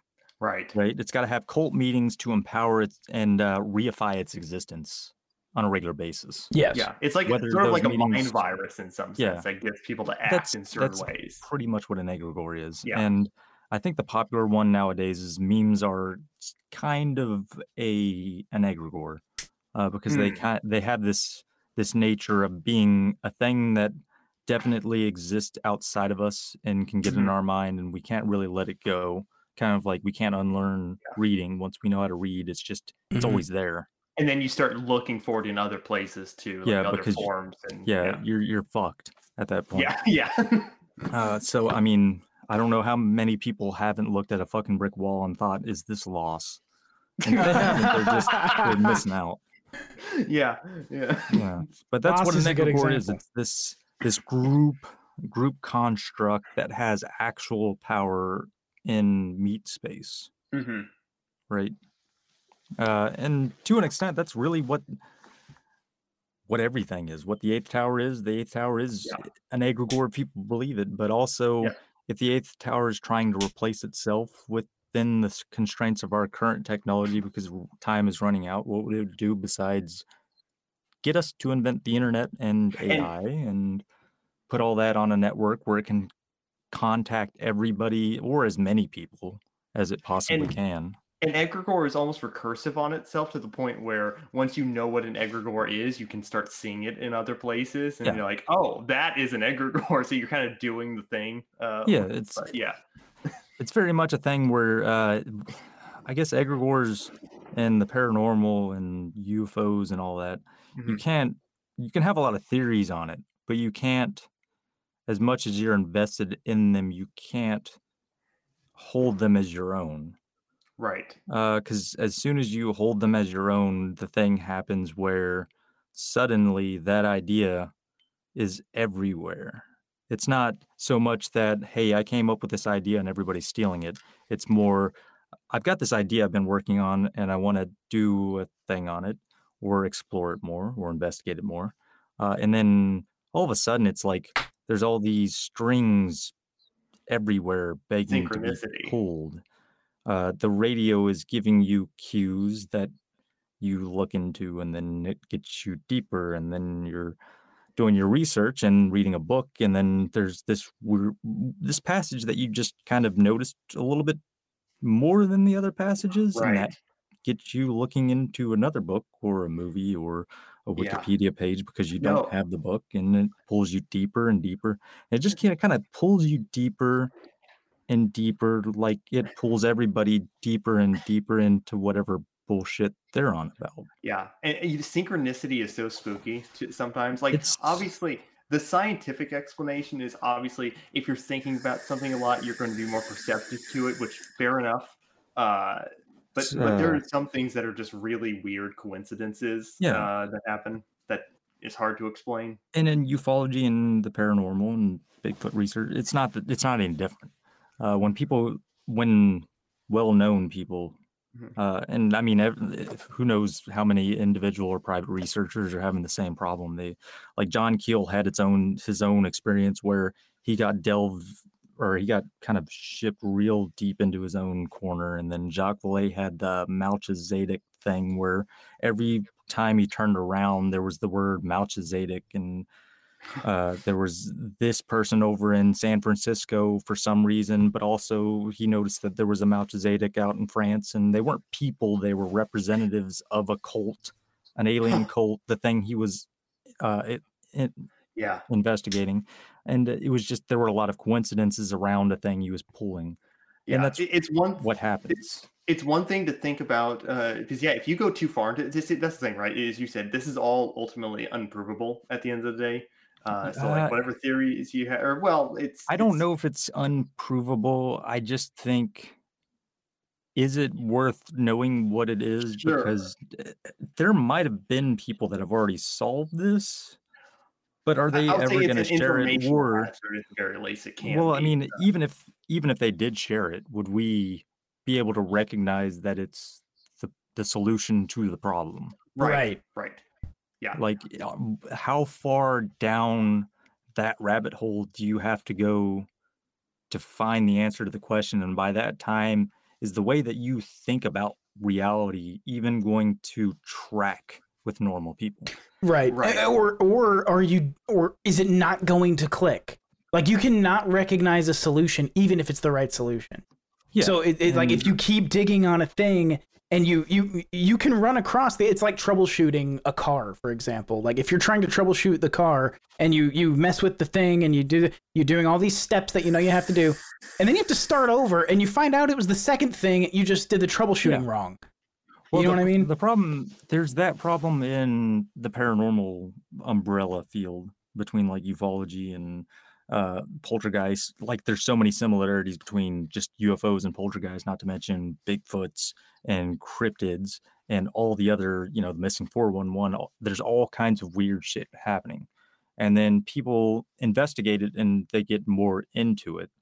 And then they start noticing something that they haven't seen anybody else notice, because everybody's on about their own bullshit. They've got their own theory. But whenever you're researching this and you've got your own theory that you're kind of like building lightly, and then all of a sudden it's like everything that you're reading and watching and listening to starts pointing to one specific thing that you kind of had on the back of your mind is like, a possibility. But it's as if every subsequent thing that you look into to research pushes you more into that rabbit hole, to the point where you kind of you lose track of what you started looking into in the first place. Like, you start looking at UFOs. Why are you looking into D&D concepts all of a sudden? Right. Because D&D concepts are fictional, right? Right. Or if in fucking the Hellier, they started looking at this weird 3-toed goblin thing in Kentucky, the Kentucky goblins. By the second season, the end of that, they were doing some kind of like Pan ritual, trying to summon Pan at the end of that. That has nothing to do with aliens in Kentucky at all. But throughout, you can watch Hellier, and I know that there's a lot of criticism of Hellier from like some of the in-group, which I respect. But it's a really good video example of how a group of people were investigating a thing, and then there were threads that they kept following and pulling that kept getting narrower and narrower towards a very specific destination that took them very far away from what they were looking into in the first place. I know connecting shit to other shit apparently can become very dangerous. However, you to make a connection just real quick, the Pan ritual thing, Crowley did that. That was like a Crowley thing.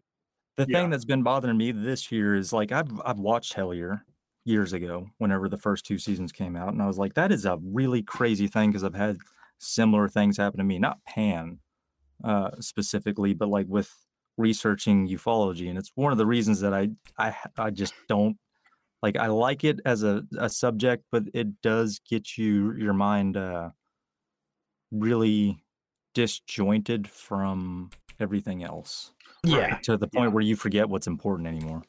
You can do that a lot in just like it's especially pertinent to that, but like philosophy in general, you can do some really like bad stuff in that. That's why you don't read philosophy. Exactly. But anyways, so you can get into these things, and the Hellier stuff was really one of those things where I was like, I've seen this kind of thing happen with John Keel and Jacques Vallée, and to an extent me, because I do investigate it. I've had my own theories, and I've had plenty of occasions where there's a book that I wanted because I heard on a podcast, or I read a book and they referenced this other book, so I got the book. And then I just open it to a random page, and there's a line of text in that random book that was referenced that takes me down a very strange rabbit hole. And then the Hell Year people did the same thing. And then this year it was all of a sudden within the past few months, it was Pan a lot. Like everything around me was Pan. And I'm like, I'm not even fucking reading shit. And all I see is references to Pan. Pan fried, Pan the two-legged goat man, Pan flutes, Pan everything. It's weird that you say that because I just re-listened to the Crowley series from last pod. I had just re-listened to that, and they spent a not insignificant amount of time talking about the Pan ritual that he did, and that was just a couple, like that was last week. I listened to that. Yeah. And synchronicity is so weird because, like, on one hand, as I said before, there's a scientific explanation, but it's much creepier to imagine that there's some force actually directing all these things, like stringing all these things together in some type of, like, or that there's some weird external influence, like if you or rather an external influence that is in turn influenced by your consciousness that's causing all of these things to come up, even like as a feedback loop, to go back to the idea of feedback. Like wow, my computer freaked out just a second. Okay. Okay, that was yours, not mine. Okay, yeah, no, it was me. Like a feedback loop where a thing keeps occurring. You're not even trying to think. It's like, don't think of an elephant. A thing keeps occurring that you're not even thinking about, and then it occurs to you that keeps occurring, and it builds from there. Yeah, but the problem is, like, my problem with it is I've read a lot of people that have done that rabbit hole, like following their own rabbit holes where they had synchronicities, and they all come up with radically different conclusions. And to an extent, and I try to keep this theory as distant, like all theories, but specifically my own theory, as distant as possible. They're basically coming up with their own theory of everything because they have to. They think they have to, but they're coming from different angles, looking at the same thing.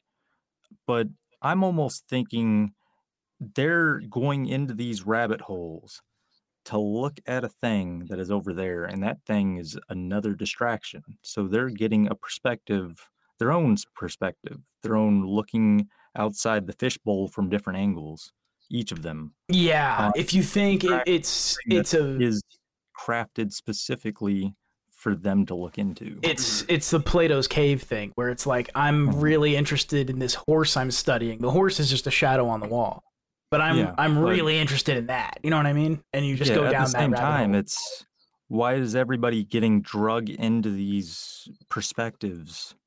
Like, why is everybody so determined, and they have their own evidence and synchronicities and experiences drug into their own specific cosmology of whatever the situation is? Why does it perfectly fit your, like, this worldview that you had already? But every other person, it's almost as if, like, people are getting they're not having a rite of passage per se. It's almost like they're the sacrifice, right? Like they're for some reason they have to do a thing because they think it is the right thing to do, but all they're doing is becoming this victim of the situation. Like they're focusing at the hands, like they're focusing away from the picture.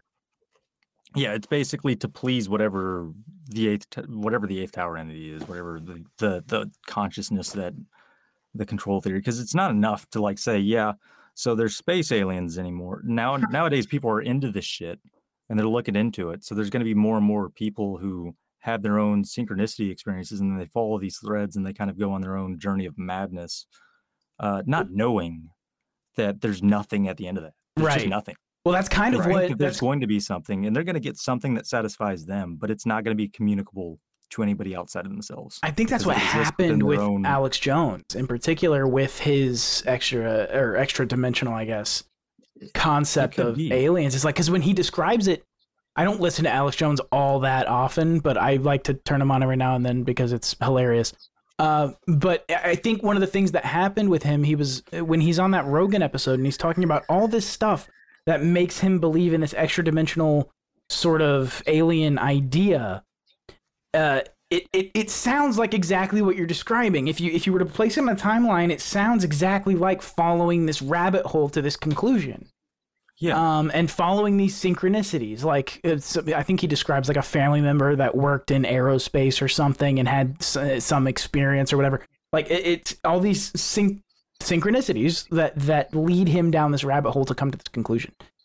Yeah, and my problem with the UFO field for the past, fucking, I don't know, 5 years since I've started getting into it and since I've been podcasting is I wanted to focus originally on the history of it and then kind of morphed into, this is just more of a John Keel fan podcast by me at the detriment of Joe and Dex. And then we did some other stuff outside of that, which was cool. But whenever the UFO field for the past probably 10 years has just been nuts and bolts guys coming up with the most batshit past life regression shit they could possibly come up with.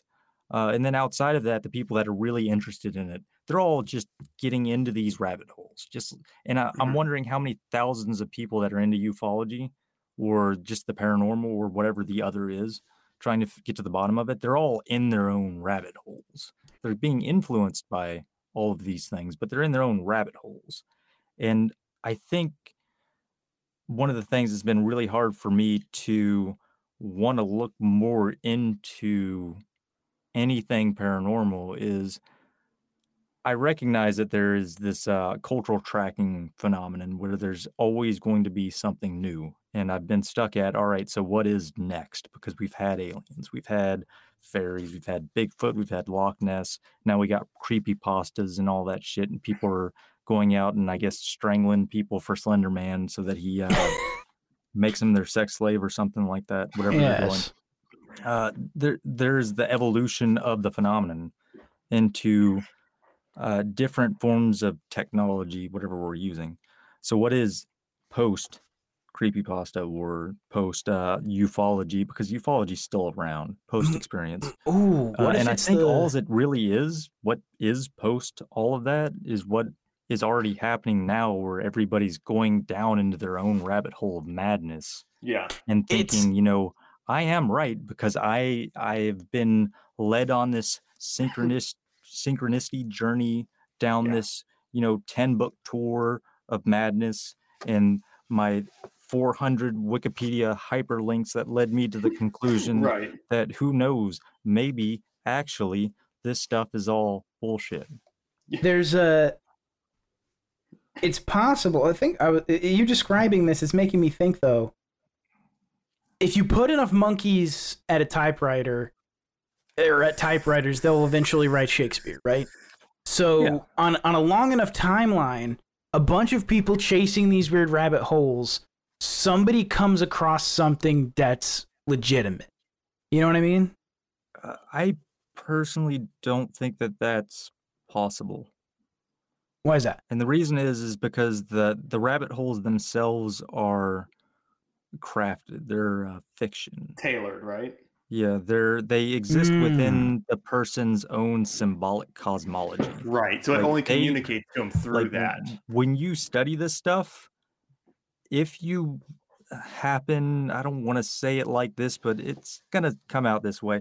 If you are in contact, or if the other thing, whatever this thing is in contact with you, it's pulling from your own personal symbolic cosmology. Like anything that's symbolic to you or has meaning to you, it's going to be pulling that information out to make it meaningful to you. Because what do people think is the most important thing in the world? Themselves. Right. So if they start recognizing things that are important to them or meaningful to them in the things that they're reading, and they start following those threads, they're going to continue to follow those threads. So that makes sense. All of these rabbit holes are tailored to distract you from whatever's really going on with it, which is why, on one hand, I'm really fascinated by the paranormal, but I don't know how to approach it anymore, because anytime I study it, it's really, really, really easy to get pulled in to those rabbit holes. Right. Because on one hand, you might know that there's nothing at the end of that. You might know that. Like, I know this is bullshit, but I kind of want to see where it goes because it's going to make its own cool mythology for me, and make me feel like I'm participating in whatever's going on with the paranormal. But at the end of the day, you're being used. You're just being used so that you're not looking into whatever's actually happening. And the problem is, how do you look into what's actually happening? Right. Would you even start to And know in the first place? If this is something that adapts to the information that people put out, if the dominant theory posts people's own personal symbolic cosmology, their shit, those experiences that they have researching it, if those are the new meta of the paranormal, what's post that? Is it, people realizing that that's actually just another aspect of the phenomena, those meta journeys that people are having inside their own heads, that the other is playing with you? If it's all it's all subjectively motivated. Yeah. In this weird way. Like, whatever the other is, it pulls out of you, because the easiest thing for you to really go in after a conclusion is wanting to know that whatever you come up with is right. And if it's something that feeds to your biases or feeds to something that's specifically meaning to you, it makes you feel important, which is a problem. And it also makes sense that like this entity would have to speak through what you already know as a person, right? Your own values and everything like that, or else it wouldn't really be able to effectively communicate. So it has to speak through that filter. Yeah. That's the problem with anything paranormal right now for me. It's like, I can touch stuff, but should I? Like, it's cool to look into, but at what point am I going to get dragged back into that shit? Yeah, I totally get that. Yeah. It's a kind of a difficult thing. It's almost like if you're a person who's, just as an example, if you're a person who's like studying world religions, for example, and if you get super fixated on one of these things, you end up joining a religion or whatever, and you were just studying it. You know what I mean? Yeah.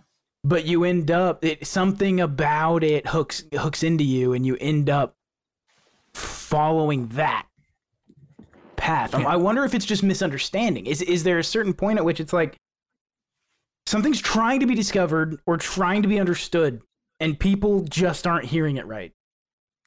I don't personally think that whatever this is wants to be understood. I think from the more primitive interactions that people have had with it, everything points to it wants to prove that it doesn't exist. That's why it never leaves evidence, and if it does leave evidence, it's extremely mundane thing. Yeah. Oh, I see. So Very explainable. It creates these little offshoots to almost distract from its own existence. Like it creates these threads, these never-ending synchronicities and threads that go nowhere because it wants people to go off into a pointless search that will lead ultimately nowhere. Exactly. Always looking at the magician trick. Or always just if looking in the people wrong get spot. at like physical evidence, it's just they don't submit it because it's just normal shit. It's like garbage. It's like stuff that you can get out of a fucking dumpster. Right. I see. Yes. And correct me if I'm wrong, but isn't this theory essentially that like extraterrestrials, cryptids, these are all coming from the same source? I'm using that loosely, but from this entity, this 8 tower entity. Yeah, that's what the ultra terrestrials are. It's the Bigfoot, the UFOs, the ultra terrestrials, the I see, and that's its motive. Ghosts, essentially, is to distract from. Motive is a strong term. Motive is a strong term. I don't want to say, like, I personally believe that there's no rhyme or reason to the ultra terrestrials themselves. They're just the thing trying to interact with us, and it can't necessarily do that. My extremely religious Protestant friend would argue that all of this is 100% pure distraction, which I think that there's plenty of evidence to support his claim.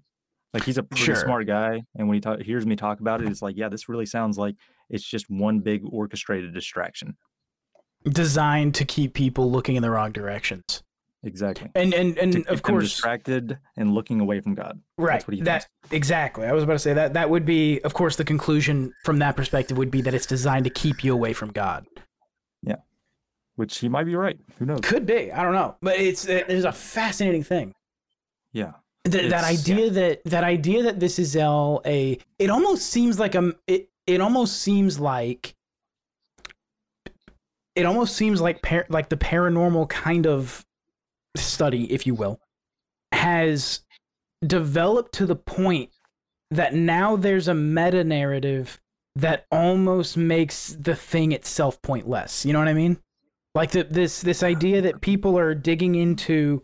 You're digging into Loch Ness. You're digging into Bigfoot. You're digging into aliens. You're digging into all this other stuff, all these phenomena, and then you develop. There's this meta narrative that creates connective tissue between these seemingly disparate things, and the meta narrative explains it to the extent that it's like, so there's really no point. Not really. It's more. So before, say, like the 1960s, everybody thought ghosts were ghosts, aliens were aliens. Right. Bigfoot was a flesh and blood, uncategorized primate. The Loch Ness was a dinosaur that never died somehow, or just kept reproducing in Loch Ness, which doesn't have a sufficient food source for it to even exist. Past maybe, I don't know, 4 months. Who knows? I'm just making up numbers just like statisticians do. But there were these own separate theories, and then around the 60s, people started looking at all the similarities between all these things, and that kind of became the meta. Is like, oh, these are cryptid groups over here, and these are UFO groups over here, and these are ghost hunters over here. And there were people looking at all of those and saying, well, there's a lot of similarities, so maybe we can come up with some kind of umbrella thing for it. And a lot of times it ended up being that UFOs were the fulcrum of it. It was it was always alien based.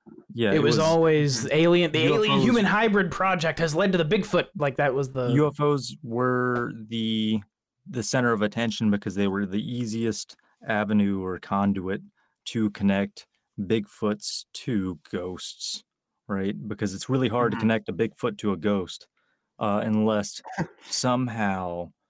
If you're like a poltergeist guy, you might say a Bigfoot is just a primate ghost that's replaying. It's like a record from a rock or something, and people are just coming into this geographic. It's really fucking dumb. I'm not gonna go into it. But the UFOs was just an easy way to connect. Okay, so there's a lot of Bigfoot sightings around UFO sightings. When people report UFO sightings, there's also an increase in Bigfoot sightings. Also, you might notice that when there's an increase in UFO sightings, there's an increase in poltergeist sightings. But it's really hard to connect an increase in Bigfoot sightings with an increase in poltergeist sightings. But there's also similarities between how Bigfoot might be within an area and have so many sightings within 2 days and then disappear forever. And it's easily UFOs. It's easily explained, or rather, I guess, unexplained, when the answer is they's aliens. Because it's like, because the answer then becomes, we don't know how they do it, but it's aliens. You know what I mean? Right. It's just, and I mean, even the nuts and bolts people, there were plenty of those, fucking during Art Bell's lifetime, whenever he was later in his radio career, where people would call in and they thought Bigfoot was just a type of alien. Right. So, I mean, there was definitely, even whenever I was a kid, right? So I go to the public library and check out 3 books. I'd check out one on Bigfoot, I'd check out one on UFOs, and I'd check out one on like the Loch Ness Monster or Ghost or something like that. They were all on the same shelf. Oh, when I was a kid, they were all on the same shelf. You say that, and now I'm thinking about when I was a kid, and you would read something about Bigfoot or something like that, and it would always have the addendum at the end of the description where it said possibly of extraterrestrial origin. Like that was a thing that was in everything. That's not even really what I'm getting at. It's more things have changed because those already exist in the public consciousness. People believe in, most people, if you talk to them about aliens, right, they think, oh yeah, a thing from another planet. I believe that there's got to be that because the universe is so huge. You hear the same fucking thing every time. Oh, the universe is so huge, you'd be dumb to think that, there's no intelligent life out there somewhere, blah, blah, blah. Yeah, you fucking choke on that dick, bud. Anyways. But I mean, you hear that so many times, and it's not to deride them or anything like that, but whenever I was a kid, nobody said that shit except for like maybe Carl Sagan Right. or fucking somebody on TV, because the UFO book was in the paranormal section. That bookshelf that I'd get my books from, it wasn't in, you know, weird stuff or UFOs or unexplained phenomenon. It was in the paranormal section. The UFO books were just in the paranormal section. That's how it was in UFOs the and 90s. aliens have almost like been normalized out of that category now. Yeah, into, like, UFOs just now are like mainstream zeitgeist. believable things that probably really exist because I heard it on YouTube. Right. You know? Yeah, and a lot of people hooked into the what was being described during the time as like soft disclosure, under like the Trump administration, where all those naval records come out and all this other stuff. Ted, is there a specific spot or location where most UFO sightings happen, like a specific type of area that you know of? Or I'm is not it sure all anymore. Going off of most of the material that I read coming from the 60s that was statistical, it was rural areas. Yes, okay, like places where people just weren't. Some of the more high profile stuff, it's always in a woods. Yeah, like well, it's, I mean, yeah. Outside of like the Phoenix Lights or something like that, where it happened over Phoenix, most of the UFO sightings, weren't in big cities, which if you took the scientific explanation of, well, this is extraterrestrial and it's just happen chance that people out in bumfuck nowhere happen to see it. But if you spread the distribution across the entire, atmosphere and all the land and geographical areas, then people in big cities should be seeing them too. And that's the old argument about why, UFOs aren't real because science says so. But anyways, that was the old argument was there should be a spread across geographical land masses for UFOs based on the number of sightings. But historically, they happen outside of city limits. Yeah. Where there aren't a lot of people, and they generally happen at night because that's the easiest time to see lights in the sky, as it turns out, unless it's the sun. And then maybe Wednesdays. There was the Wednesday phenomenon for a really long time. Oh, I didn't know most about sightings were, I wouldn't say most, I'd say like there was on average, 5 more sightings on a Wednesday than any other day of the week. Weird. And then there was a huge dip on Thursday and Friday, which is weird. And it was always around 8 to 10. But and also, who knows? Getting a little bit into cryptids, we touched on Bigfoot a little bit, but isn't don't correct me if I'm wrong here, but it's been my understanding that most cryptid sightings, or a lot of them, have been around national parks. Is that correct? I wouldn't be surprised. That fits in with that the general old area. That fits in with the old pro UFOs are real statistics, because it's not a populated area. Yep. Yeah. Because, but I mean, you could also look at the idea of, we were talking about ley lines earlier, and land having its own, I don't know what to describe it as, like its own, I guess essence, or its own sentience to an extent. Why are national parks besides the fact that the government made them that way? Exactly. It's always a good question, isn't it? Why are most of the missing 411 victims in national parks? Isn't that weird? Yeah. Why do all these people go into national parks and just disappear without a trace? It's curious, isn't it? Yeah. Why aren't the deer in the national park free? Why can't I take them? Why can't I have 448 deer right now? Yeah, that's actually why I became an anarchist, is because I want to take the deer out of the national parks and the fucking feds won't let me. You and everybody else is just, denying the fact until now. Yeah. That's exactly what it is. I am the revealed preference cascade has started. Yes, that's right. Yeah, but no, the whole cryptid national park thing has always interested me, because a lot of people have claimed to see that's where a lot of, like, they think cryptids come, or when they see them or have spottings, it's almost always in or near national parks at night. Yeah. From what I've read. There's also a possibility, though, too, that there's some, like, a selection bias thing happening, where it's like a rural area that people are going to go to is probably a national park. You know what I mean? Like a place that's like people to. Yeah, like a remote place that people actually go to see this stuff would probably be a national park. It could be that... You also notice that every time that somebody sees something paranormal or extraterrestrial or anything like that, it's actually where a human being is standing is where they witness it. Have you noticed that? Yes, typically. Yeah. It's almost always a human that witnesses it. And it's always actually always a human Yeah, that it happens to has to witness be. it. Yeah, So that's some wild selection bias right there. that's yeah. But now, like I don't know. Yeah, because I know that people used to, and it's become like a meme online now. But like the common theory about why these people went missing, or Wendigos abducted them and ate them. Yeah, That's always the common one.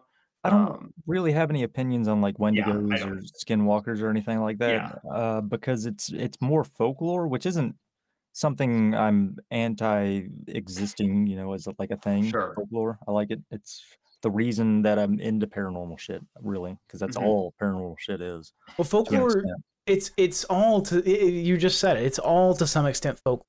Like Yeah, there's but it exists is the problem. right, Right. right. It's all But but even the stuff that's wrong is Mhm. its own kind of folklore. All the MJ12 stuff, that's a Yeah. form of That had, and Yeah. even though it had a specific reason for existing, like I said, the MJ12 stuff existed for one reason. It is so the government can track and see yeah, who they could trust with confidential information. Because back in the 1980s, I personally believe that the government was willing to tell UFO groups the same thing that they have already released several times in the past decades, that, yeah, yeah, UFOs exist. The government's admitted that Yeah. several times. yep. Right. And they were willing to tell UFO groups as long as they could trust them with that information. But that was all MJ12 was just who can we trust? And it turns out that whoever leaked the MJ12 stuff from their UFO group, I think it might have been MUFON that published it. I don't remember. That Probably. person that had a handler, it was just they couldn't be trusted by the government. And so everything, that person was basically tarnished at that point in the government's eyes, and anything that they've talked about about UFOs as a correspondent of the government can't be trusted at that point, because Yeah. Hmm. if they received any information from the government, you could bet your ass it was all shit that they just pulled out of their rear. Yeah, not Right. the case. There's Yeah. the interesting sort of I did have one question kind of coming off of all this stuff. And the idea of folklore, honestly, all this stuff connecting like with MJ12 and the David Icke shit. The idea that like all of that to some extent, what do you think about this idea that these myths create their own sort of like an egregore, like they create their own kind of reality? Oh, they do. The first time I watched the fucking David Icke Wembley thing that was like 9 hours, I spent so much time watching that fucking 9-hour video of him talking about reptilians in Australia, about how they're real, and this is the queen morphing into a reptilian, and this is how they do it, and this is the hologram theory and inner earth. It was just, you invest so much time into that shit, it becomes a mythology for at least a little bit. Yeah. Because if you spend that much time being an open-minded person and saying, yeah, I'm gonna give this an honest shot, whenever you experience the 9 hours, you're invested at that point Oh, for sure. at least a little There's bit. I've never given that stuff an honest shot though. Like for me, when I fire up a documentary like that or a video like that, to me it's like I'm gonna have some fun for a little bit.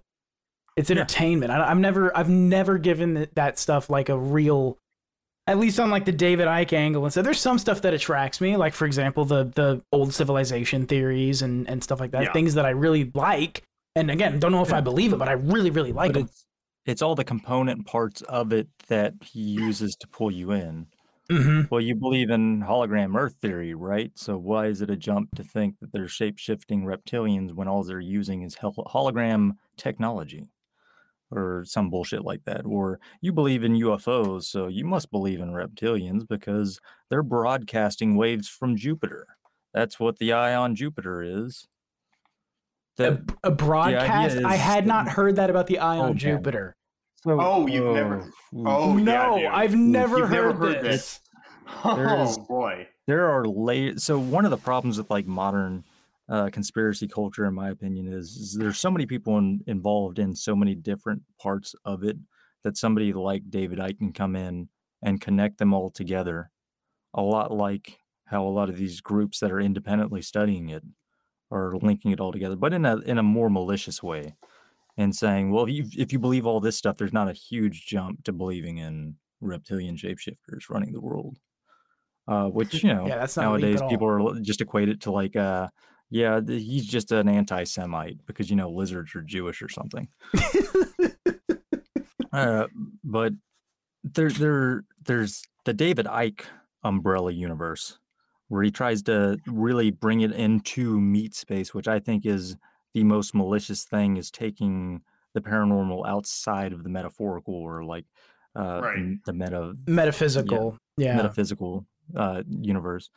When you explicitly remove it from the metaphysical, but it's a tool to control Right. people. That's what you're Not talking just about one when you talk person. about the nuts and bolts guys. These guys that try to Yeah. make it into provide. And this is why you need to buy my book. Yeah, exactly.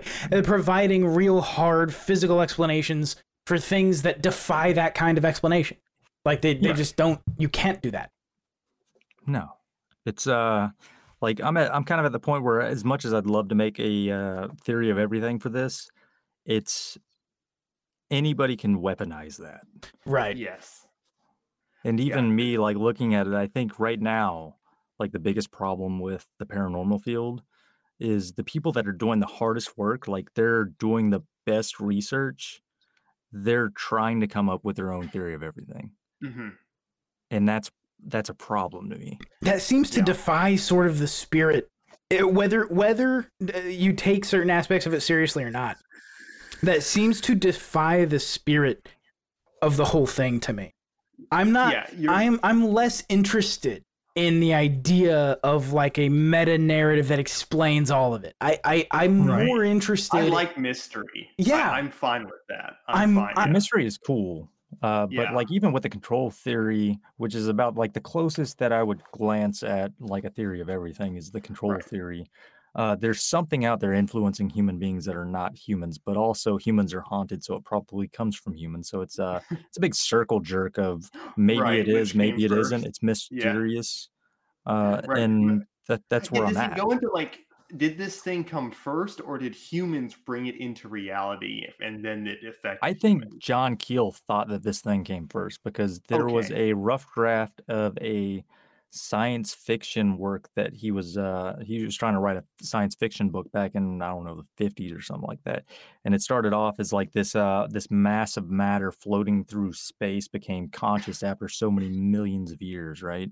Mm-hmm. And you can imagine where it goes from there. Yeah. Okay. Eventually it settled on Earth, and it's that. Yeah.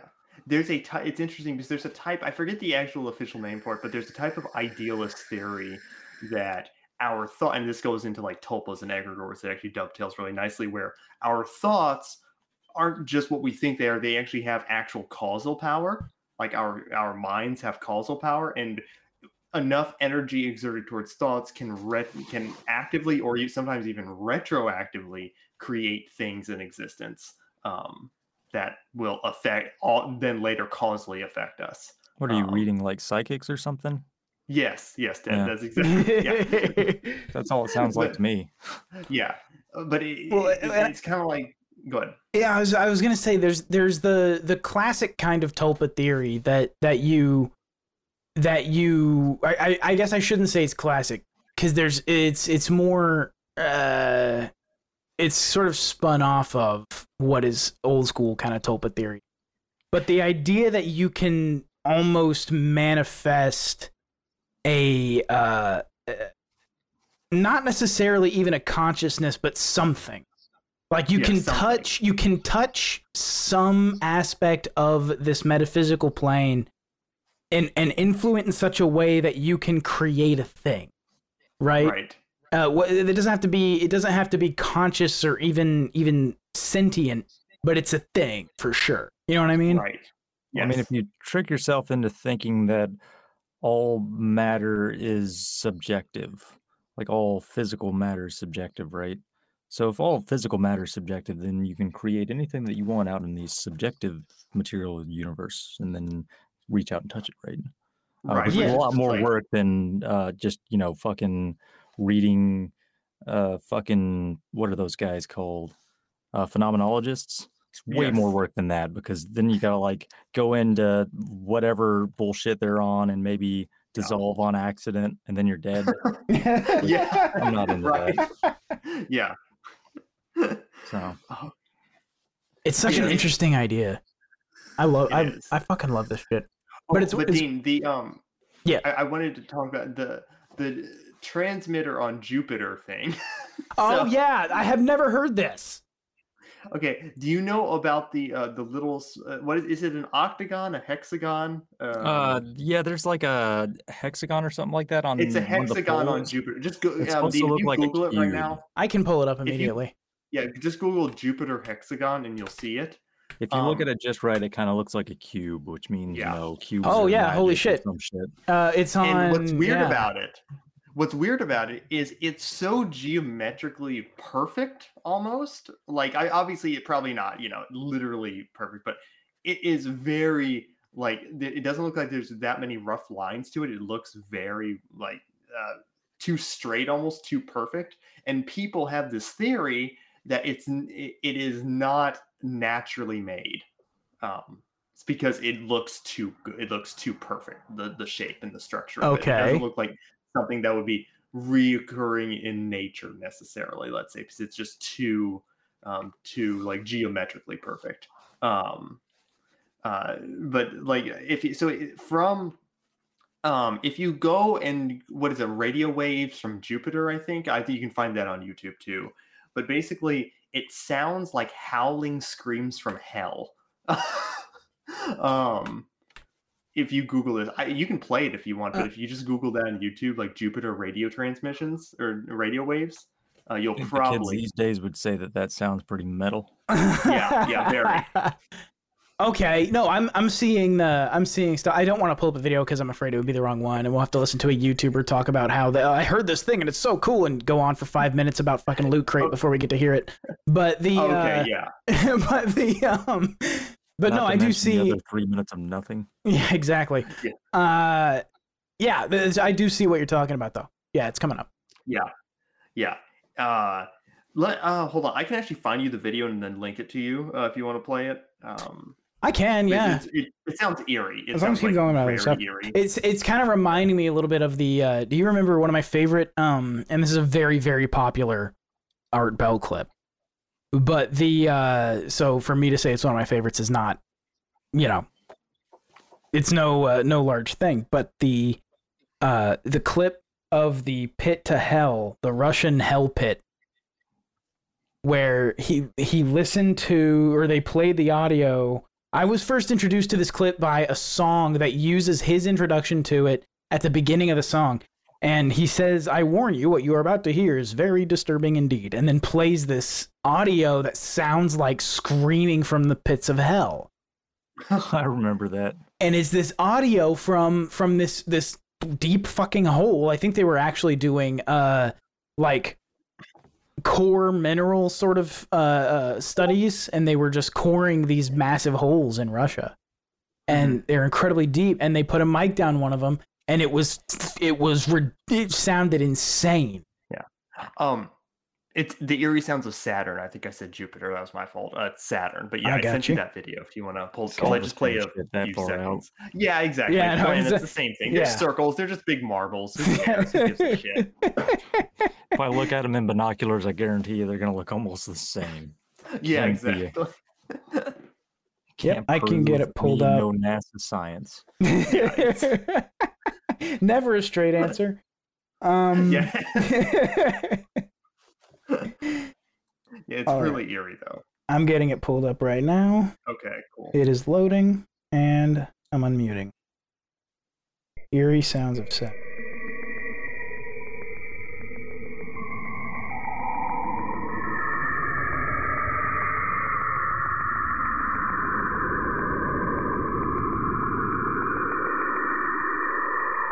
Holy shit.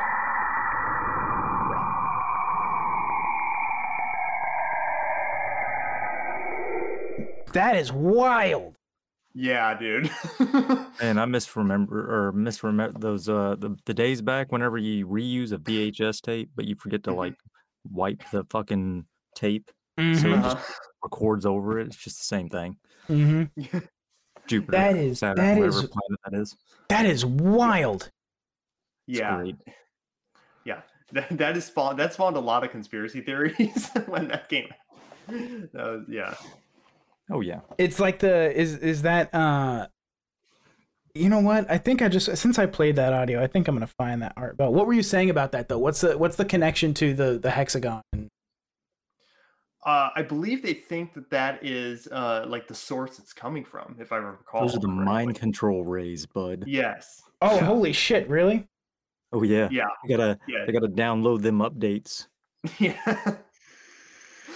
Okay, so that's Yeah. where the NPCs get their OTA updates Well, okay, from. so you know about the have you ever heard of like the black cube conspiracy theories? No. Okay. Same thing. Pretty Yeah. much just different rapper. So, yeah. So I mean, it's pretty much just what Tevz was explaining, but like the transmitters and receivers. So all around the world, in like what are they like in government, like not in government facilities, but like on the plaza of government facilities, government buildings, high like just capitals of some places. Sometimes there'll be artwork of black cubes, just like black cubes. So what's the most famous one, Ted? It's isn't there one at CERN actually? I'm not sure about CERN, but I know that fucking that place in Mecca. Yes, Yeah, Mecca. that big Yes. all black cube. Yeah, so there's Okay. I forget what it's called. Apologies, but there's a big black cube, and the theory goes that black cube of Saturn or Jupiter, whatever it's Saturn, I think, it's there and it's transmitting, and the black cubes on Earth are the receivers, essentially. Incredible. Yeah. Okay, that makes sense. That is, well, I say it makes sense. I mean, in a broad sense. Yeah. It's, Speaking of D&D, you're black right. cubes, that's a problem. So glad that I didn't get too invested in that game. Maybe maybe the people in the 80s were onto something. The satanic panic was right. It was actually aliens all along. Yeah, it was from all Saturn. aliens all along. Yeah. I actually wanted to ask you guys now. Is there any, and Ted, we've talked about this before, so I know you have some stories, but have you guys ever had a paranormal experience that freaked you out, or just an experience? You might not necessarily have to think about it in a paranormal way, but that kind of scared you or freaked you out a little bit? Yeah. Okay, Ted.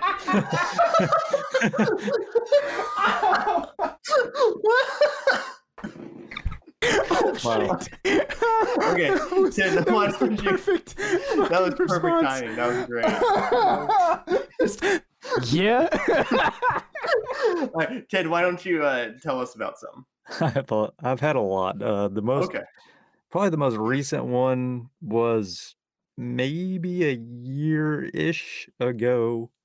I was sleeping. It would have been a little bit over a year ago. I was sleeping at the new place upstairs, and I woke up, and it's because it sounded like there were feet rustling the carpet, like they were just shuffling on the carpet really, really loud.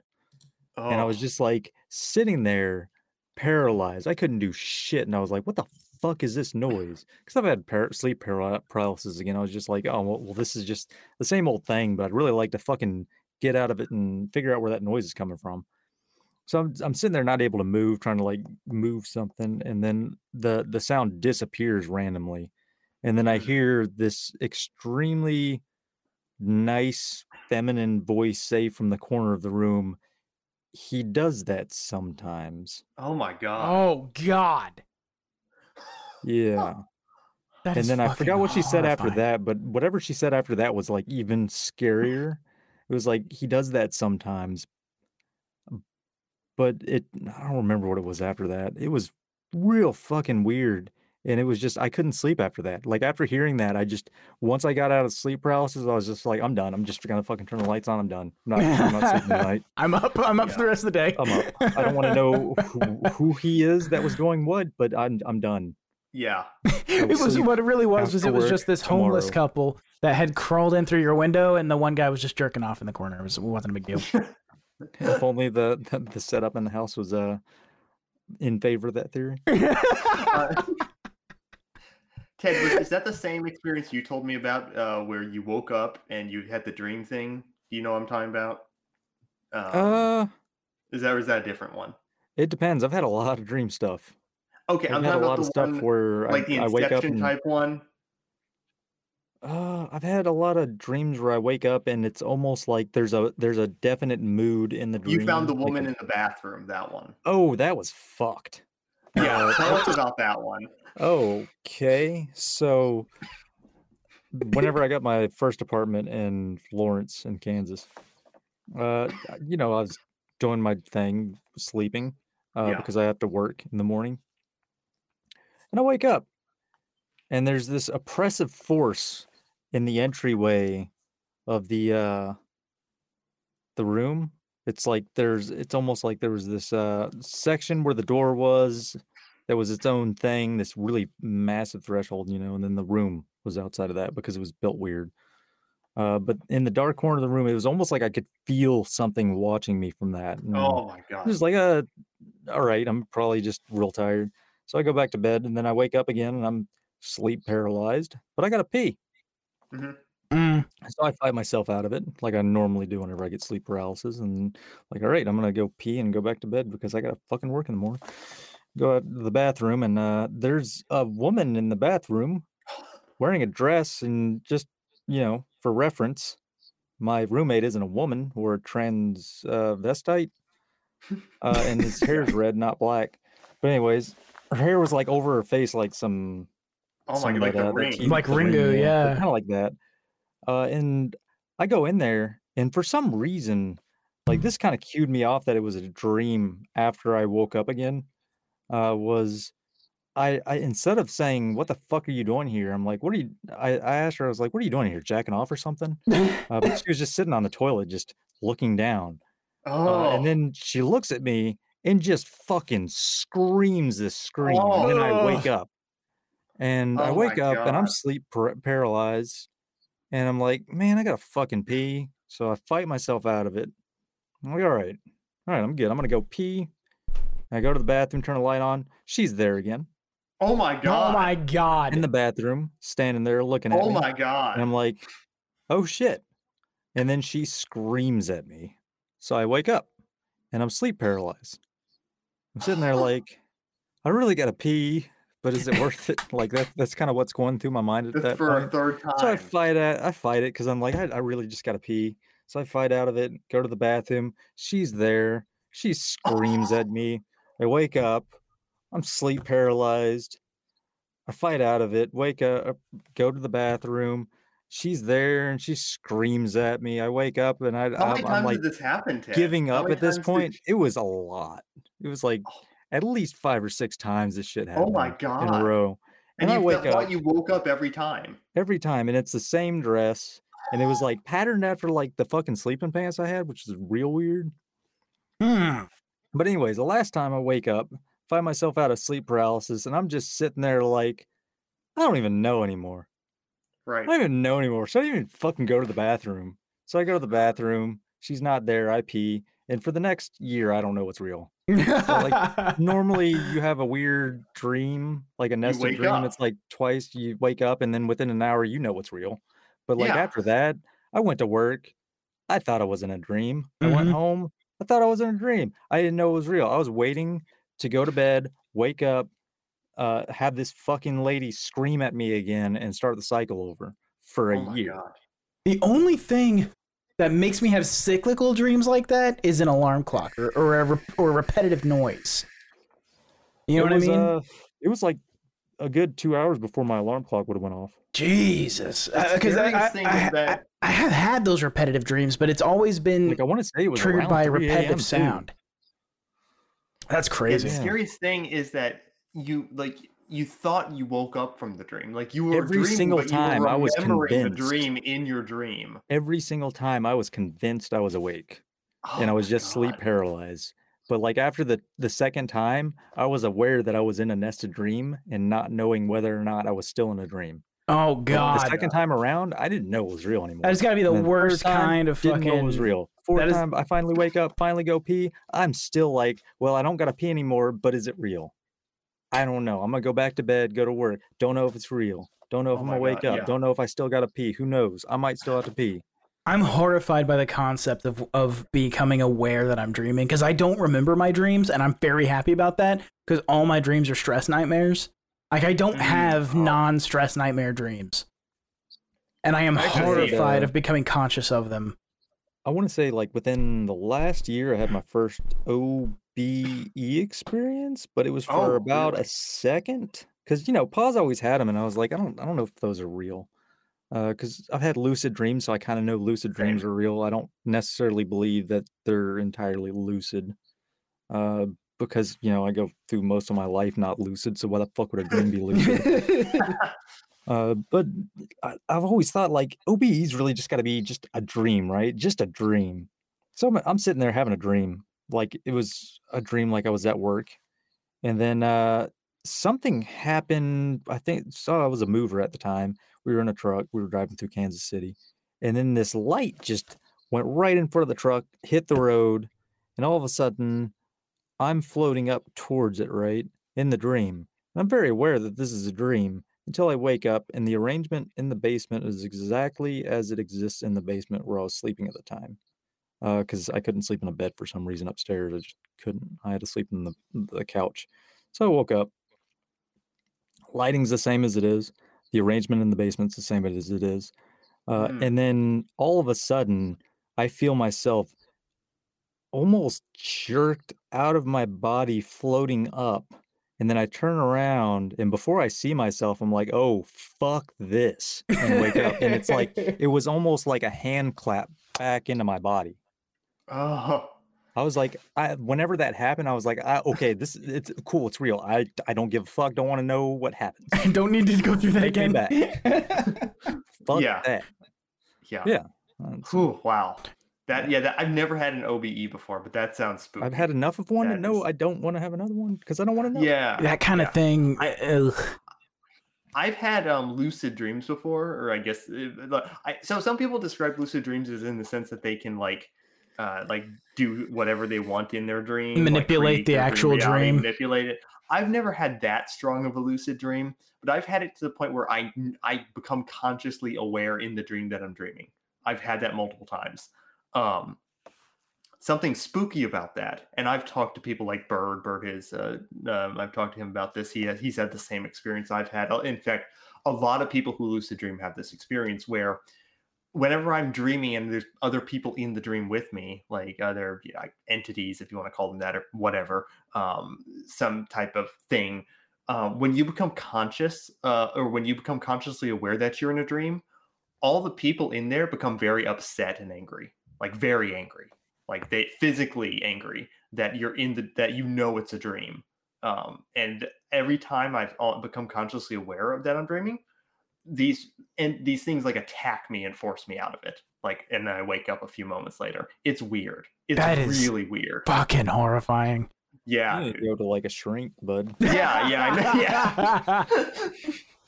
I said, man, all my dreams are stress. I'm terrified of dreaming. I hate the concept itself because I only have stress nightmares, and so that what you're describing is not, without the being consciously aware that it's a dream, but just being surrounded by people attacking you. I've had that dream and not been able to wake up out of it. Like it is. I hate fucking dreams. I hate them. Yeah, me too. How about you? I love dreams, except for the ones except when you find the woman in your bathroom. Yeah, that's some fucking shit. I could go without that shit. Yeah. I honestly did. If I had that experience you had, I would never want to dream again in my life. I'd be terrified of sleeping. I've had some pretty grotesque dreams that just shook me out, and not one of them has made me afraid to go back into a dream. Really? Oh, that's good. Like, I've had a dream where I woke up and there was a person, it was almost like a video game where they're giving you like the fucking, what's that shit called? Where they're just like describing the situation to you. Yeah. That. And then they've got like this TV, and it kind of like all of a sudden I'm watching, they're talking about like the Antichrist is born or something like that. And it goes into like this parking garage, and then it like goes below the parking garage, right? And then there's this dude that looks like he's inbred as fuck. He's just sitting there screaming, and it turns out he's like screaming because there's doctors with fucking circular saws ripping open his back to do science. Oh and my there's just like God. blood and visceral going everywhere, and he's just screaming his lungs out. And Oh, then man. he just goes off, and then I wake up because I didn't want to know after that. Yeah. It was that's normal, right? I was just gonna say, I don't think I've ever had like a lot of people describe nightmares to me, and I can't relate to them, thankfully, because I don't usually have nightmares that are like viscerally gruesome or scary to me. The type of nightmares I have are usually kind of like impressionistic, where I get a feeling of dread or doom or something, but I can't place it like in any one area type thing. But yeah, had a what you're dream- describing is scary. I've had a dream. So this one wasn't really scary, but it was strange. I was at a house that this is the thing about my dreams that doesn't make sense to me, right? So people always talk about their dreams, about how like, oh, this is just a story that your mind makes up. Well, whenever I'm in a dream and I'm aware that I'm in not aware I'm in a dream, but I'm just aware, like lucid enough to be awake and doing Right. things in the waking state. Yeah, as like if you that. think you were So there. when I'm there, I have background knowledge of the dream setting. Yes, I've had that Thoughts that before. exist Yes. inside the dream, Yes. but don't exist outside the dream. Like I Yes, know like lore. the history of the dream. Yes. Yes. It's so so weird. in that instance, there was a house and my grandpa built it, right? So it was all like different, like a Winchester house or something like that, where it was all strange. Well, inside of it was just a maze that was changing constantly. And then there was this dark area that I remember going to specifically because I was trying to find something in the house. And I don't remember what it was, but I just knew I had to find something in the house. And in this dark area, this dark hallway, there was this entity that kind of just appeared, and he had, instead of a face, it was like clock parts just going around. Okay, like And a he was Clockwork almost like- Man. Not really that. It was almost like his face was clockwork and nothing else was. And he was all like dressed in black or something. Like outside of his face being clockwork, everything else was just black, like a shadow. Oh, And he that's took me spooky. through that and then just kind of disappeared, and it was almost like he was following me through the rest of the dream, and that's all I remember of it. And then I woke up. Ooh, It was Jesus. real weird. yeah, that's But like crazy. that, a dream like that's what interests me, because I don't hear enough about people having dreams, and when they're inside the dream, they almost have their own memory that is exclusive to Yes, the dream. exactly. That That about things. contextualizes the dream so that you believe it's real. Yes, exactly. Like about things in the dream that aren't explicitly conveyed to you in the Yeah. dream itself. Like It's there's almost like background that you're given memories to Fake contextualize memories. the Yeah. dream so that you know it's real. Yeah, Right. I've had that a couple times. It's extremely jarring when I wake up and think about that. Yeah, Yeah. it's so weird, man. Had that a That's lot. yeah, that is. Oh man, That gets the noggin jogging. That's wild. yeah, What have you had, Oh. Dean? What kind of weird yeah. Dean, what? shit have you had? Oh, I have one thing. I've never. I am not a person who has had experiences, and by that I mean paranormal experiences. I've done things. I've not. I haven't. I haven't had. Yeah, I've worked at a haunted Quiznos. I have been to haunted places out in the middle of bumfuck nowhere. I have seen what I think are UFOs, even though I know that I lived next to a military base, but the aircraft that I've seen it wasn't recognizable to anything that they would have had at that place in that time. Yeah. So you've probably got at least more than one thing, and you just don't know it. That's certainly possible, but there's one thing that I'm sure is real, and I'm sure it's real because of my weird sort of I am reticent to believe stuff that is paranormally related. I'm just kind of resistant to it, just as a personality thing. I don't know. But there was enough here that I truly believe that this is real. So when I was a kid, I actually told this story to Paz. I was messaging with him on Twitter, and I had sent him a message, and I was like, "Hey man, can I tell you a story?" He was like, "Yeah, go for it." And so when I was a kid, I was like pretty brutally bullied, if you can believe it. I was pretty. Sorry, I'm just vaping. I promise. I was pretty brutally bullied as a kid. I was a sad kid. I was a mad kid. I've always kind of had a depressive personality, but I was truly really depressed as a kid. And so at one point in probably 6th or 7th grade, I start going to this therapist, and this is, again, I was raised in the church. This was a Christian therapist. And one of the things that he imparted to me was that when you have these kinds of feelings of like sadness and anger and stuff like that, that you give that up to God, right? Mm-hmm. And so I took that advice very literally. Yeah, if you can imagine me taking something very literally. I took that advice very literally, and I started actively doing that, okay, as a kid. Eventually, I kind of grew out of that. I became more comfortable with myself and people who I was socializing with, and actually developed friends. Had a pretty good time in high school. Left to college, not even thinking about it. So this is years and years later, over the last kind of holiday. My girlfriend and I are staying at my parents' house, and my mom tells me that she had to do, this has like connections to like some brujeria stuff and things like that. My mom tells me she had to do a cleansing on my room.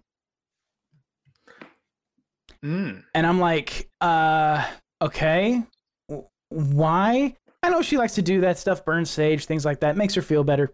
Fine. You know what I mean? I've never thought anything of it. She tells me, okay, so she was in there repainting my old bedroom from when I was a kid. And she tells me that she's always hated being in that room, which is true. Even when I was young, she hated that bedroom. She never wanted to be in there. And she tells me that she was in there, and the dog, she felt like she always feels in that room, which is like oppressive. It's just an oppressive room to be in. It's not dark. It's well lit. It's also, but she felt oppressive in the room, and the dog that was in there with her while she was painting was growling at one of the corners of the room the entire time. No. The entire time, growling at this one corner. There was nothing there, but this dog was growling at this one corner the entire time. And so she tells me that my brother's girlfriend, okay, who has some connections to like brujeria and stuff like that and paranormal stuff, she had gone into the room and she told my brother there's something there. And so he asked her, he was like, what is it? What's going on? And she says, well, there's a sad guy up in this corner. She was not aware of the dog growling at that corner. This was independent. God. This was an independent observation that she made. She said, there's a sad guy floating up in that corner, and he's just kind of sad looking. He's just kind of upset.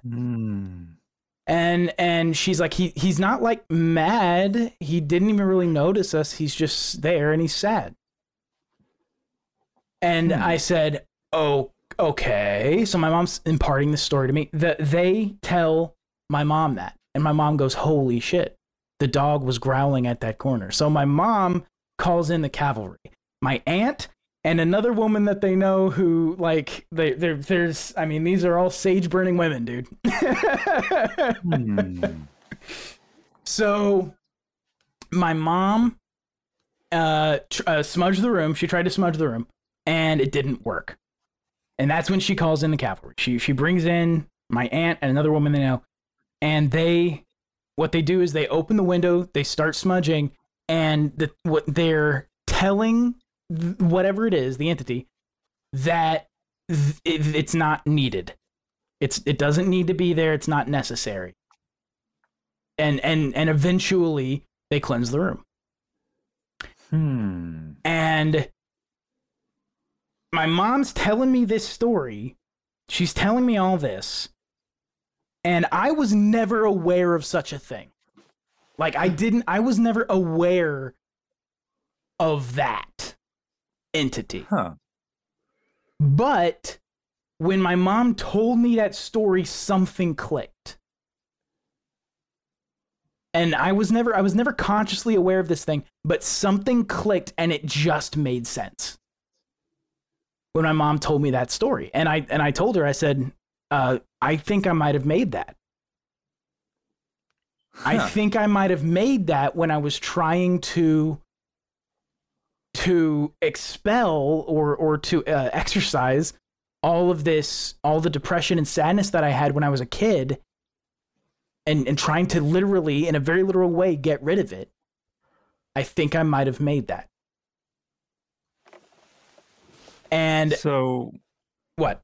Yeah, go for it. One thing that I've come across recently that I've come across it in like Keel's work before briefly, but I started reading The Goblin Universe, and they talk about this concept of the ghoul, and not like traditional like boogeyman undead dude or whatever that's falling apart for some reason, but it's like this area of this just geographical space that may be, you know, big or small, maybe like the size of a room, or it might be the size of a warehouse, or inside or outside, whatever. It's got like a definite boundary, and it can move. It doesn't have to move, but once you enter the space, you feel oppressed.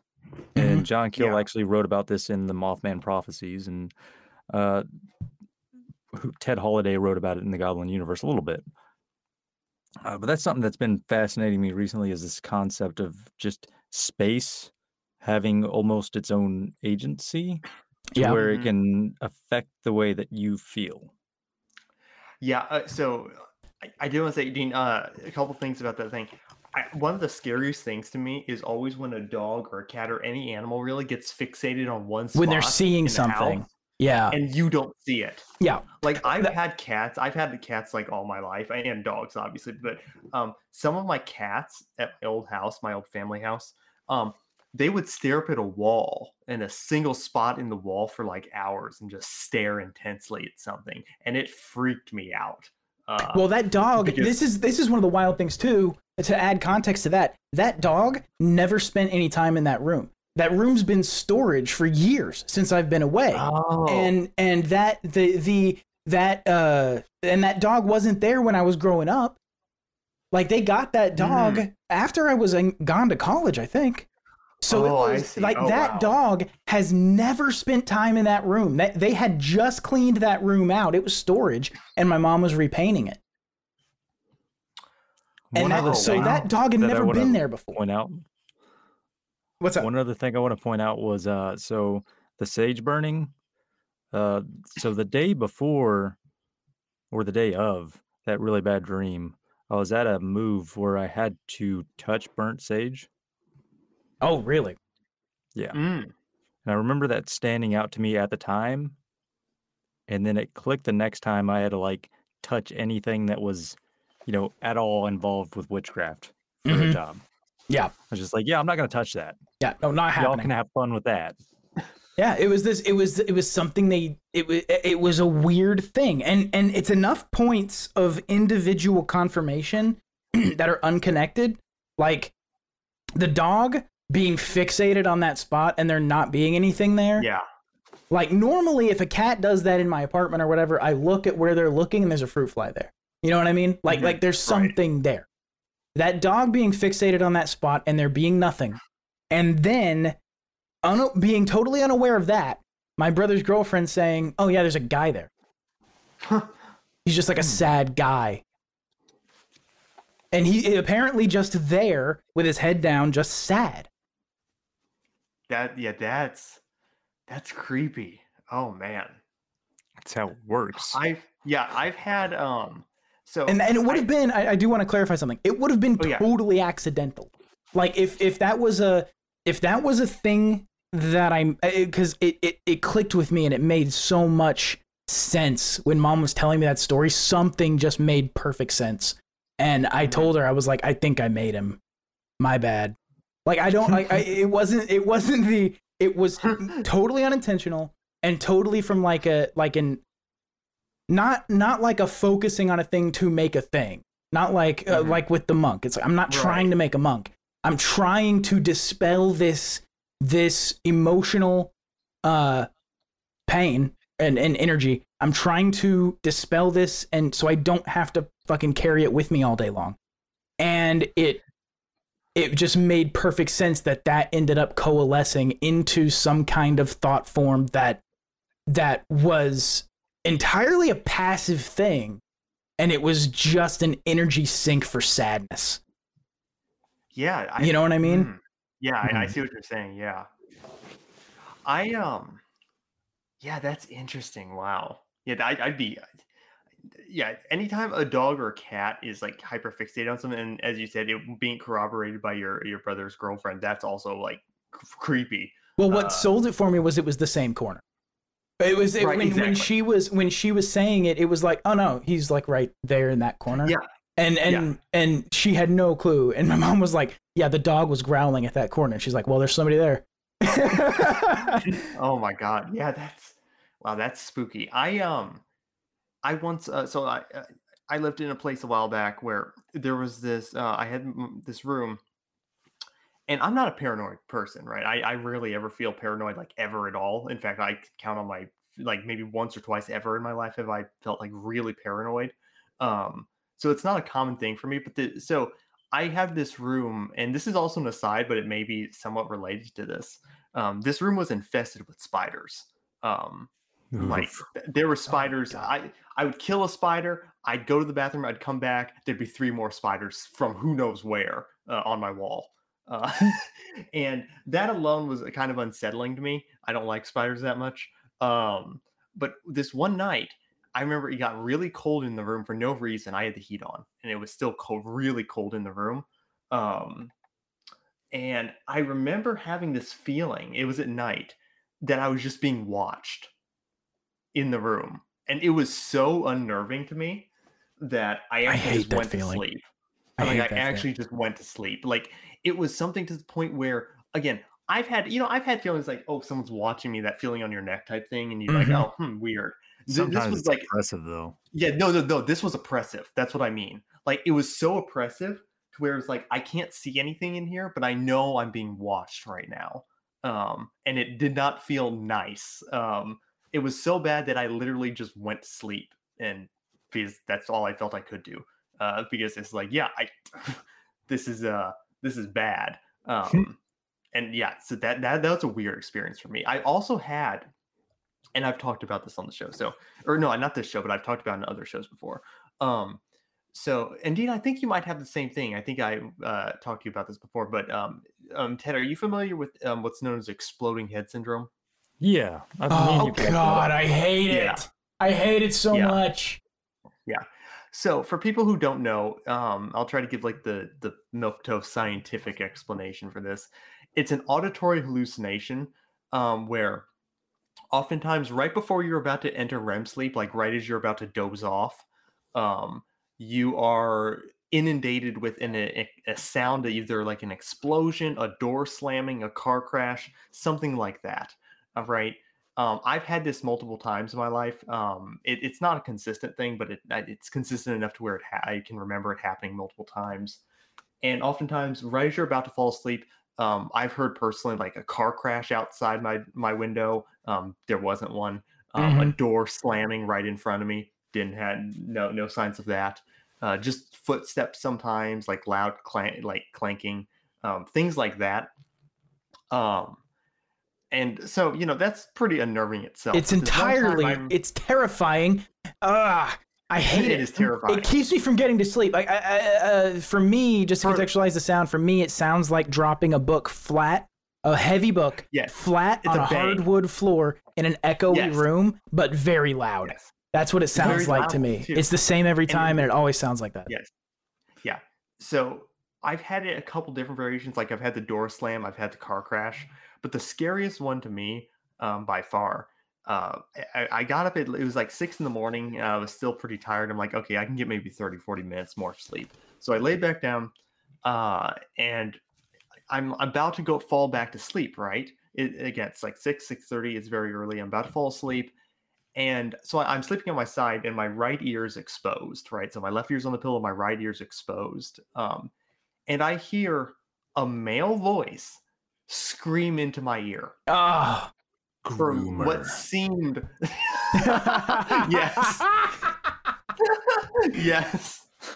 Sorry. But no, it was good. Sorry. No, but he screamed into my ear for what seemed like 3 to 4 seconds. And I mean, it was like a metal male vocalist, scream, like a deep growl. And I jumped up and was disturbed. I've never had that experience. I never had it again either, which is lucky.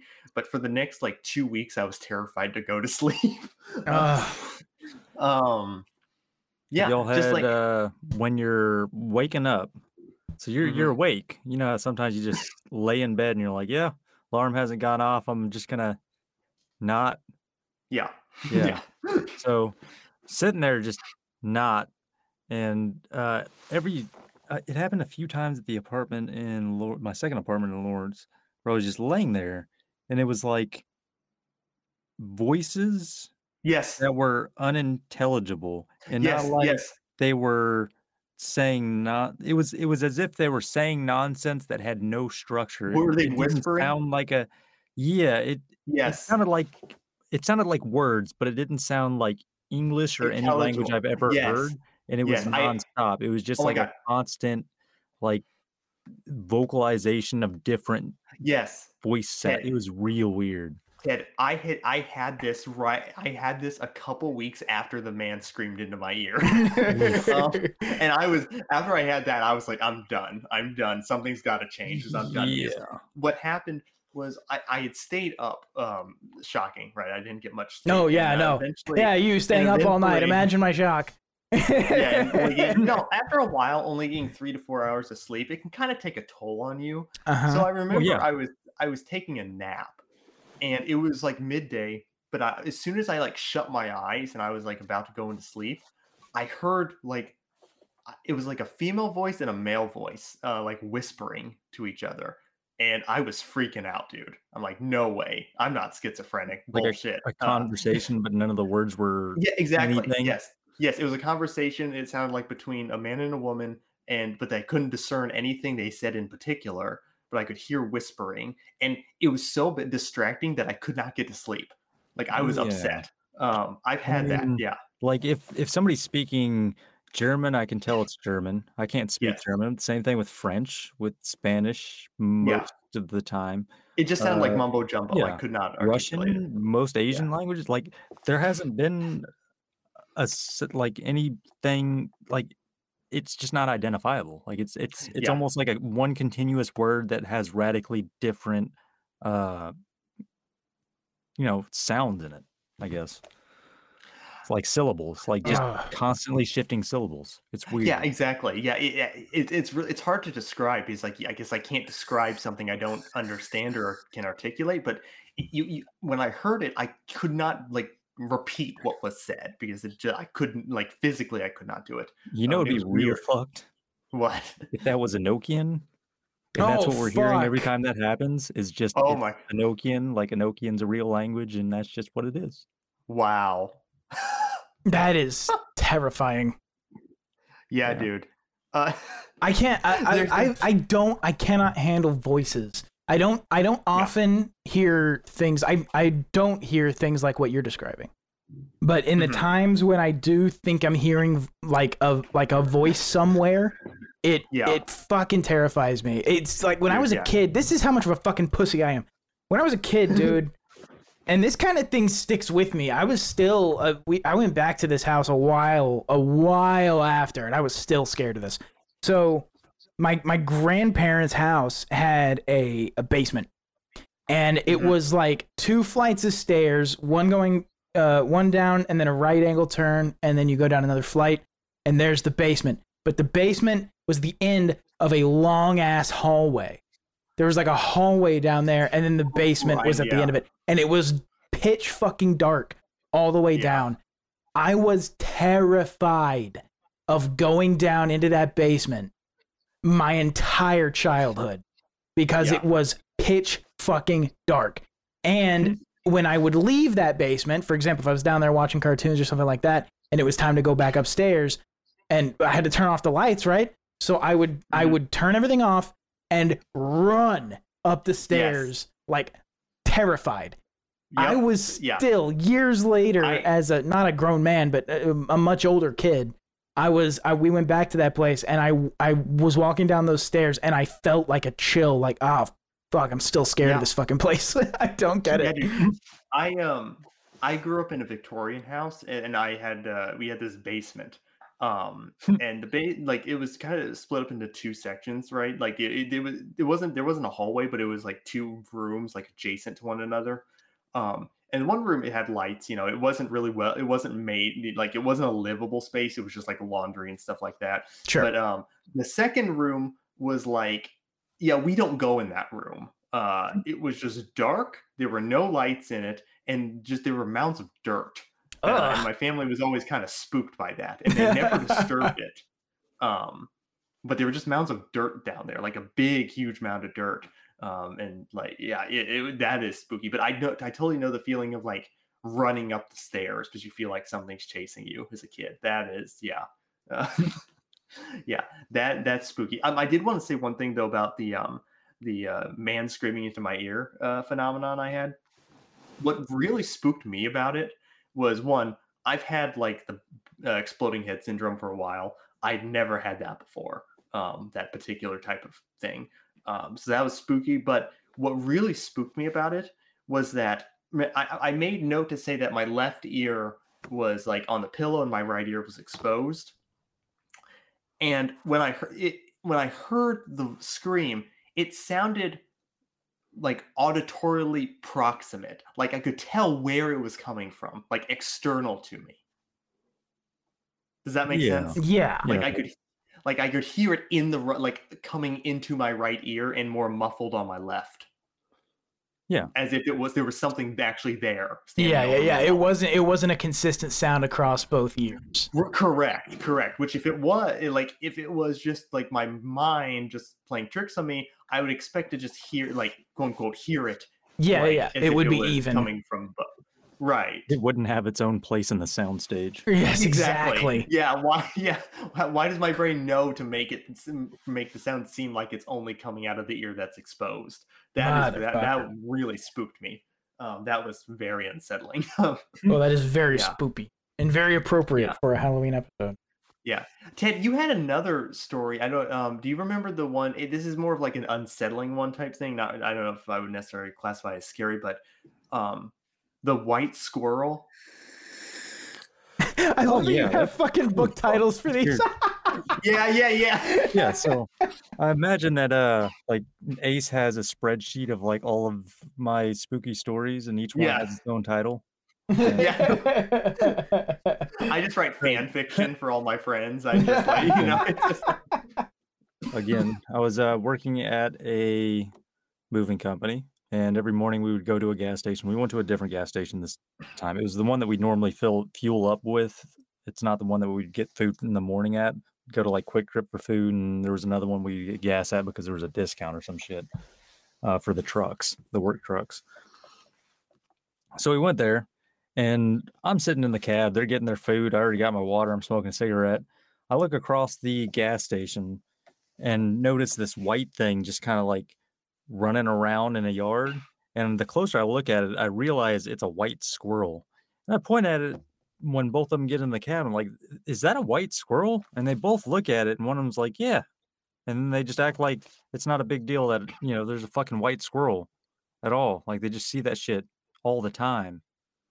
I was just looking at it. So we pull out of the gas station. We go pretty much right next to it, and they're just talking about whatever they're talking about. I'm looking at this white squirrel running around this tree trunk. And then we go to the job. And then when we come back, we go to that gas station because we actually get gas that evening so that we fuel up for the next day. I look over at the yard where the white squirrel was, and I'm like, it's gone, I guess. It's not weird for having a 10-hour day or whatever long it was. Sure. And then I looked harder, and I was like, wait a second. The tree's gone, too. Like, the tree was never there. The tree that it was running around the trunk in was never in the yard. It was just Holy grass. shit. Like, that tree never existed. There's not a trunk. It's just gone. Yeah, and I pointed it out, and they're just like, dude, you're high. I don't smoke weed. Did they not Holy see the shit. tree? Did they not remember seeing the tree at all? They acted like seeing a big white squirrel wasn't an unusual thing. Right. Like, but did they see the tree? If you see a bird, before? are you going to remember the color of it? Like, oh, yeah, it's a bird. I mean, if you're some kind of super spy, you might, but... No, most people have the situational white awareness albino like that. squirrels aren't just everywhere. I mean, Yeah. No. Did they see the tree before? Like when you first saw the tree? I don't know. They said that they don't remember seeing a tree, but I specifically that's what remember when we yeah. pulled out. Spooky. Those trucks are 26 feet long. We pulled up along the thing, and I specifically remember looking back probably about midway where the box was. Like, I had to look back from the window to look at the white squirrel before I lost visual contact of it. It was just running around this thing. There was no tree in that yard at any length. Oh, that's the real spooky stuff to me is like you see something and then you look back and as if it never happened or wasn't there. Yeah, when we got back, it was just like that tree never existed. Man.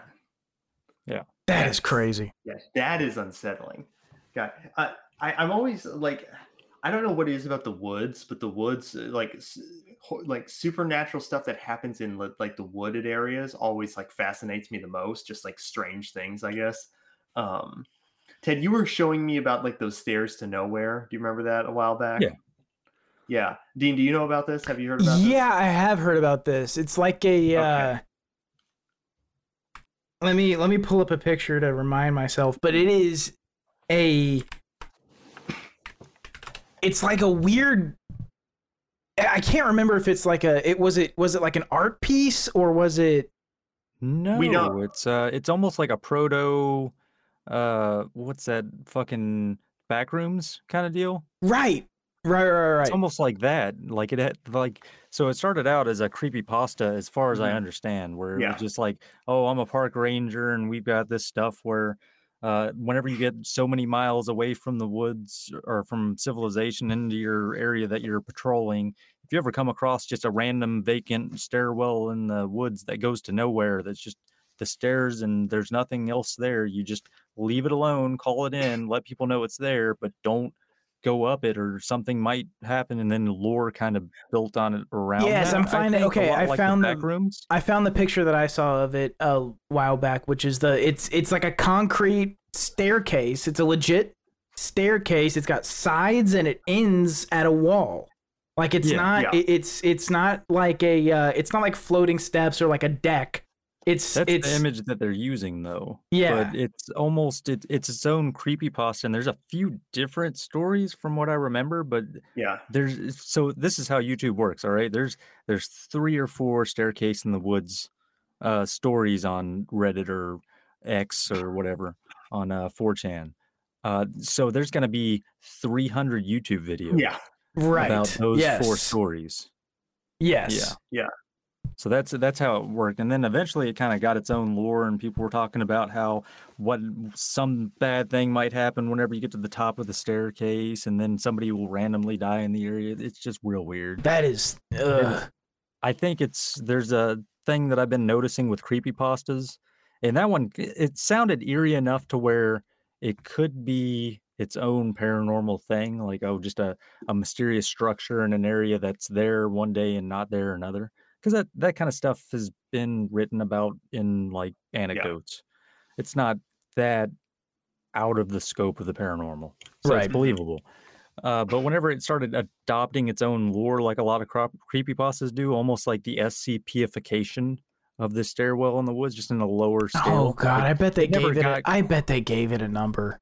No, it didn't get nearly as bad as the Backrooms. The Backrooms basically became SCP-2, but for autists. Yes. Right.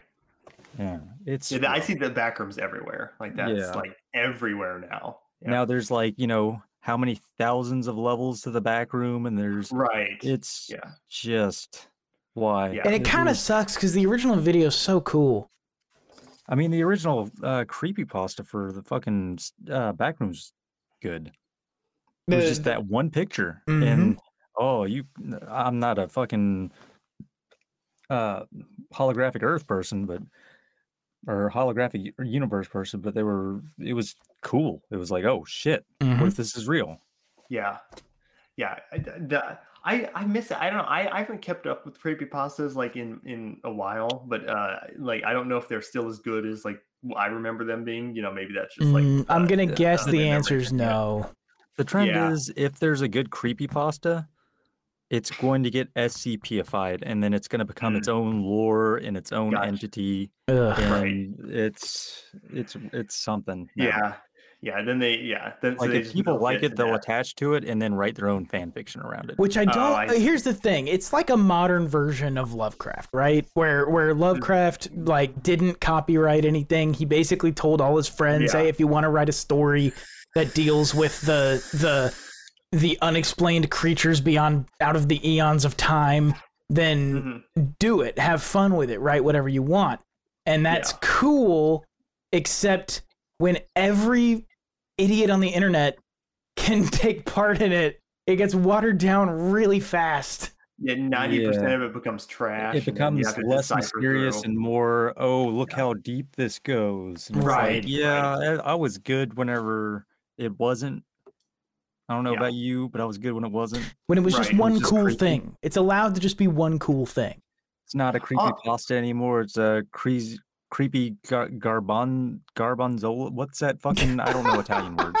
It's some kind of fucking garbanzo beans. Shit. Yeah, no. It's a pot lasagna. That's it. It's a creepy lasagna. Okay, we've been recording for 3 hours. Oh yeah, cool. I've also been look, and we told Steve we'd give him the 4-hour episode. I can't go until midnight. If you're serious, I just need a cigarette before we continue. I desperately need nicotine. We can take a break if people are fine with that, but I do want to say I've been really disappointed like with analog horror recently, like new analog horror. It's shit the bed since fucking I want to say since damn, what's that one that's actually halfway decent? There's a couple. There's the one that's the one really popular one that's like supposed to be a news station or something. I can't remember. Gemini is the one that it started like once Gemini made more than like 4 episodes, and they weren't. Isn't it great? They were just like, oh, cool. They're doing a thing too. Is Gemini after that, Channel 87, right? Oh, yes, Channel 87 thing too. Yeah. And then they started like mix and matching formats, like video formats. Like you'd have like a film reel going, but it's got the VHS time and date down in the fucking corner. Yeah. And then it's got like Windows video editor font showing the chapters. It's like, what the fuck is going on? There was passed through 4 different medias before it was even, on you. No, I just no. There was a if I recall correct, I can't remember, was it Gemini that was doing the story about the creatures that take over people's bodies? Oh, yes. Or was that Channel 87 or Gemini? I can't remember. Gemini was the one where there was like an alien from outer space that was plant-like. Yeah, that was infesting people's bodies. It kind of mimicked their bodies. Right. Yeah. Right. Yeah.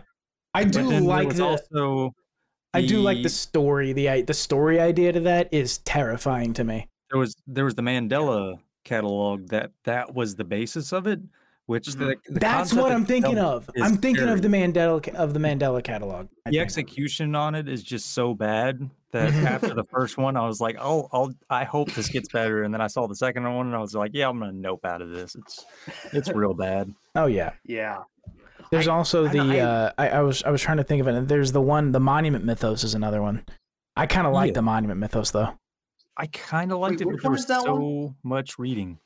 The Monument Also, I've Mythos. seen it. The Monument Mythos is it's like a mixed media type of thing. But what they do, one of the things the main thing is there are these videos that tell the stories about these monuments, how basically the government is feeding people to the monuments, like the Statue of yes, Liberty, yes. Like and entities, the monuments were built to contain entities Right. that they Yes. then feed for some reason. it's a very cool little. Let me get a cigarette if y'all want to give Steve his 4 hours. I'll go right. Because I desperately need nicotine. I have school My body is tomorrow. reeling. I can't go for another okay. hour. It's Halloween. You can call out, bud. I think I'm out of Dean, absences. Dean, if you have to go, we can wrap soon. I don't want to like keep you up. We should, right? Because I have to do reading before I actually go in tomorrow. So Okay. I'm gonna have a full morning before I actually have to go to school. Okay. All right. Because I didn't do my yeah. reading today. We might have to do a part 2 eventually. Yeah, absolutely. I say that, and that means it's not going to happen. That's how it works. I promise. Oh, I see. Yeah. I love this so far. Do you okay? Do you guys want to call it then? We can just call it. Yeah, I think it's we okay. Can, wait, Ted, did you have anything else you wanted to talk about? Like anything just like short you could throw in, or any story, any spooky stuff? So there was a guy from Kentucky. Yeah. I'm not gonna do that. Wow. I thought there once was a man from Nantucket.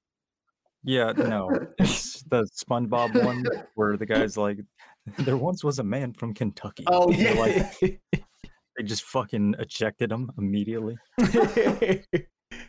All right. Yeah. Well, that's a Halloween episode, guys. That is awesome. Yeah, guys. Ted, plugs.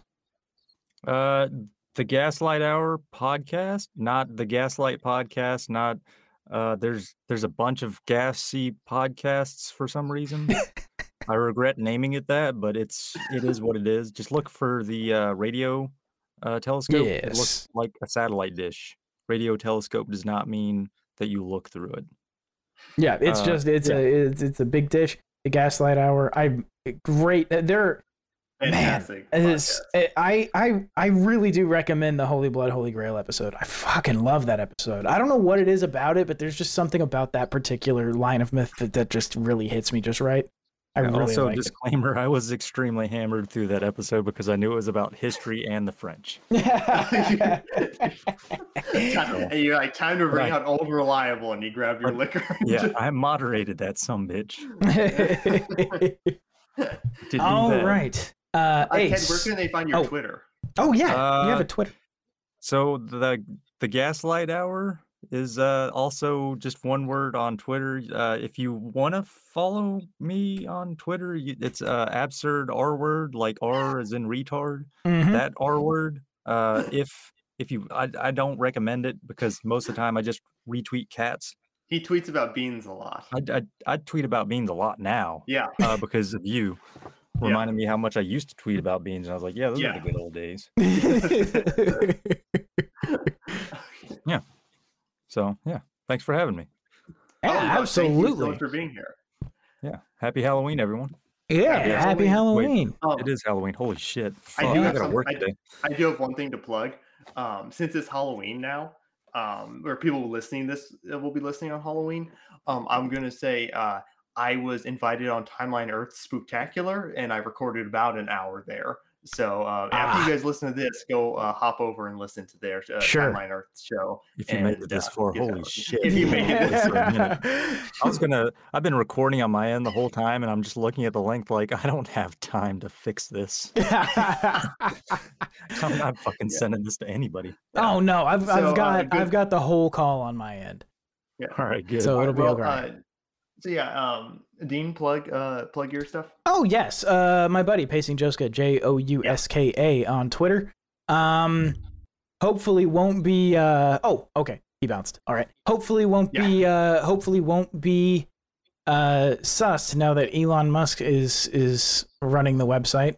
But I doubt that much is going to change. I really doubt that much is going to change. I don't think so. But in any case, Pacing Joska you can find over there, JOUSKA, and Dino Files on Alternative Internet Radio, AIRAD.io. And of course, the intro will say it, but TETC.show for this show and other stuff. And there will be links in the notes of this show to Gaslight Hour stuff and Ted's Twitter and all that. Yep. All right, guys. Well, sleep tight. Don't let the sleep paralysis bite. Yeah. Base. Thank you for listening to another episode of The End Times Continue. For links and other information, come see us at TETC.show.